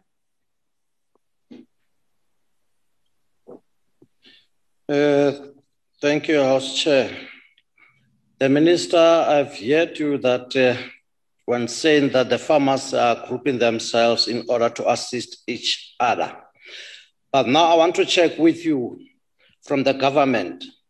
Is there any measures in place to assist those small black developing farmers to afford to buy agricultural equipment, to be in position to contest with their counterparts? Thank you. Thank you, Honorable Minister. Thank you very much, Honorable Moletsane. It's an important question, because if we are going to unlock the real opportunity of agriculture, we've got to bring small-scale farmers in large numbers into commercial agriculture and help them to run farms that are profitable, that employs people, and that are able to contribute to our economy. So very recently, probably about a month and a half, 2 months ago, we launched a new 1 billion rand fund that will be available to small-scale farmers and to medium-sized farmers that will enable across different value chains for support to be rendered. This fund is driven by Minister Toko Didiza and her department. It's done in partnership with the Industrial Development Corporation that falls under the DTIC. And I have requested the IDC to make additional funding available from their own balance sheet to support these measures in agriculture. and the IDC is now seeking to do that. Over and above that, the IDC also has an agro-processing competitiveness fund. Has already seen successes for smaller scale and medium-sized farms, and that is something that we think we can stretch further. And the third thing is the state is a procurer of farming products, and the state can, through the preferential procurement arrangements in our legislation, help to support the entry and the financial viability of small-scale farmers, very much along the lines of what you said. So I've mentioned here a few examples of what government can do and is doing now to be able to build the inclusive farming community that South Africa needs. Thank you, House Chair. Thank you, Honourable Minister. The third follow-up question will be asked by Honourable Ocamp, who will be standing in for Honourable Christian. Honourable Ocamp. Thank you, Honourable House Chair. Honourable Minister, the Western Cape government has, by taking hands with the private sector, created an environment where the Western Cape government have, despite COVID, recorded highest exports figures in the agricultural field. Looking at the Western Cape model, what best practices are you intending to implement to the rest of the country to achieve the same? Thank you very much. Thank you, Honourable Ocamp. Honourable Minister. Thank you very much, Honourable Ocamp. I see that you are very busy today with the supplementary questions. And if I may say that on the question of the Western Cape farmers, every Western Cape farmer is also a South African farmer. Every Western Cape farming worker is also a South African worker. And so we don't distinguish, we don't see the world as here is the Western Cape and there is South Africa. That notion is not in our vocabulary. We love it when good things happen in the Western Cape, in the Eastern Cape, in Gauteng, in Mpumalanga, in Northwest, in Free State, in Limpopo, in KwaZulu-Natal, in Eastern Cape and in Northern Cape, because we're one country. And when there's things we can learn from what one farmer does, or one sector does, or one province does, we help to ensure that that knowledge is shared to the best of our ability across the country, because ultimately we are one country. I think it's a limiting vision that constantly say, we're the best in this province, and what are you going to do about it? Let's rather embrace South Africa's successes. When we do well in citrus farming, it is as a result of the efforts of citrus farmers in the Western Cape. And I love the citrus of the Western Cape. I'm born in the Cape and I know that West Coast area and those citrus farms, but it's also as a result of the work of citrus farmers in the Eastern Cape, and they produce absolutely wonderful citrus fruit. And in Limpopo, which is the food basket, it's increasingly becoming the food basket of South Africa. And so I look at all of that.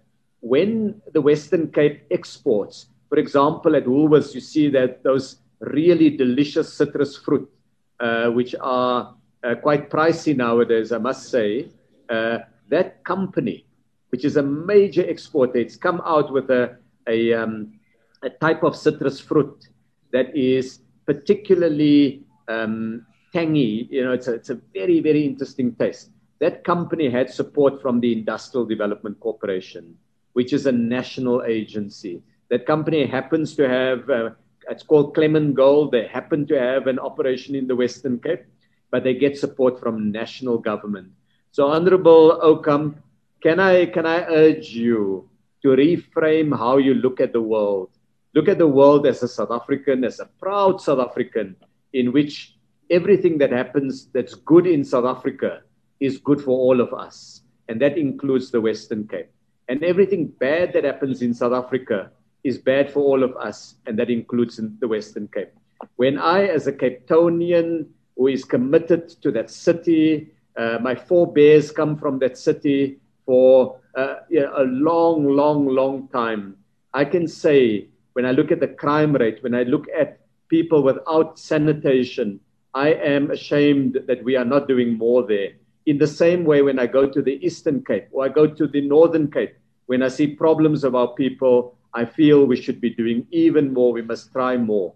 So both the gains and the losses, the good points and the challenges, let's embrace it as South Africans. Thank you very much. Yes. Thank you. Thank you. Western Cape, not a fork start. Correct. Hey, Chief Whip, thank you. Thank you, Honourable Minister. The last follow-up question come from Honourable Khai. Honourable Khai. Thank you very much, Honourable Health Chair.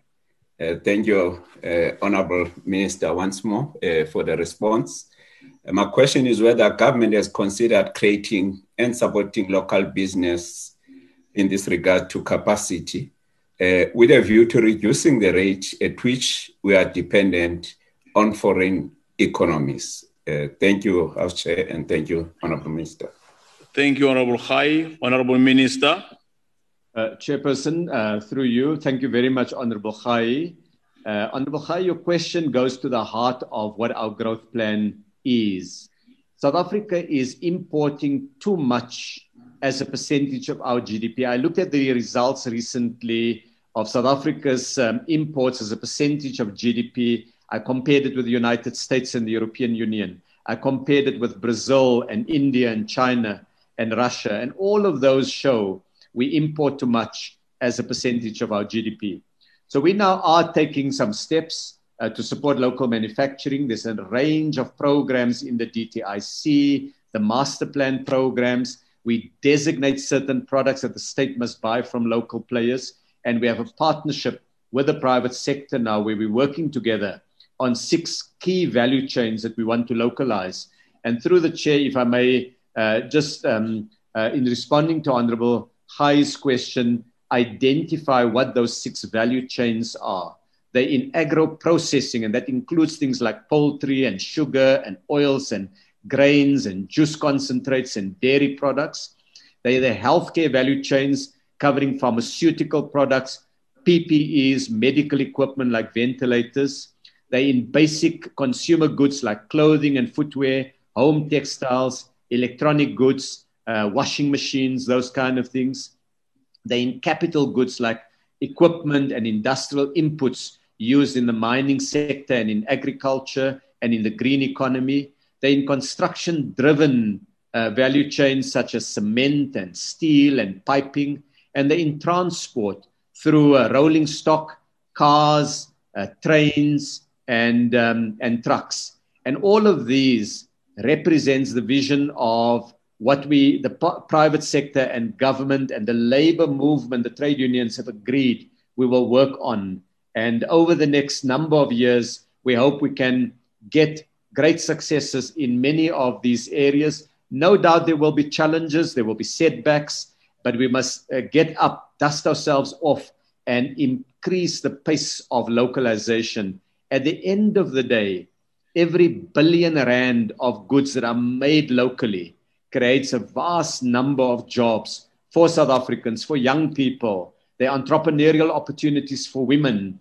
They provide tax revenue for government that pays for the goods that South Africans need, for the pensions and the grants, and they provide for the education and the healthcare facilities. So localization is lekker.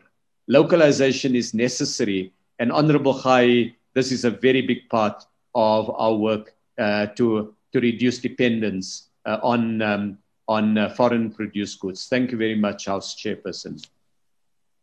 Thank you, Honorable Minister. Honorable Khai was the last in terms of follow-up questions. Honorable delegates, I would like to thank the Minister of Trade, Industry and Competition, Honorable Patel, for availing himself to answer questions in the National Council of Provinces. I'm reliably informed that those that are in Cape Town after that we adjourn. Buses will be leaving in the next 30 minutes. It means around 2 o'clock. Honorable delegates, that concludes the business of the day. The House is adjourned. Thank you. Thank you. Thank you, Chairperson. Thank you. Thank you, Chairperson. Thank you, Honorable Minister. Thank you. Minister. Thank you.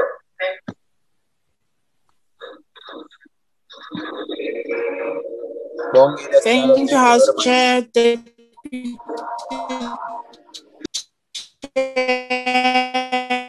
Thank you, Mangwenya.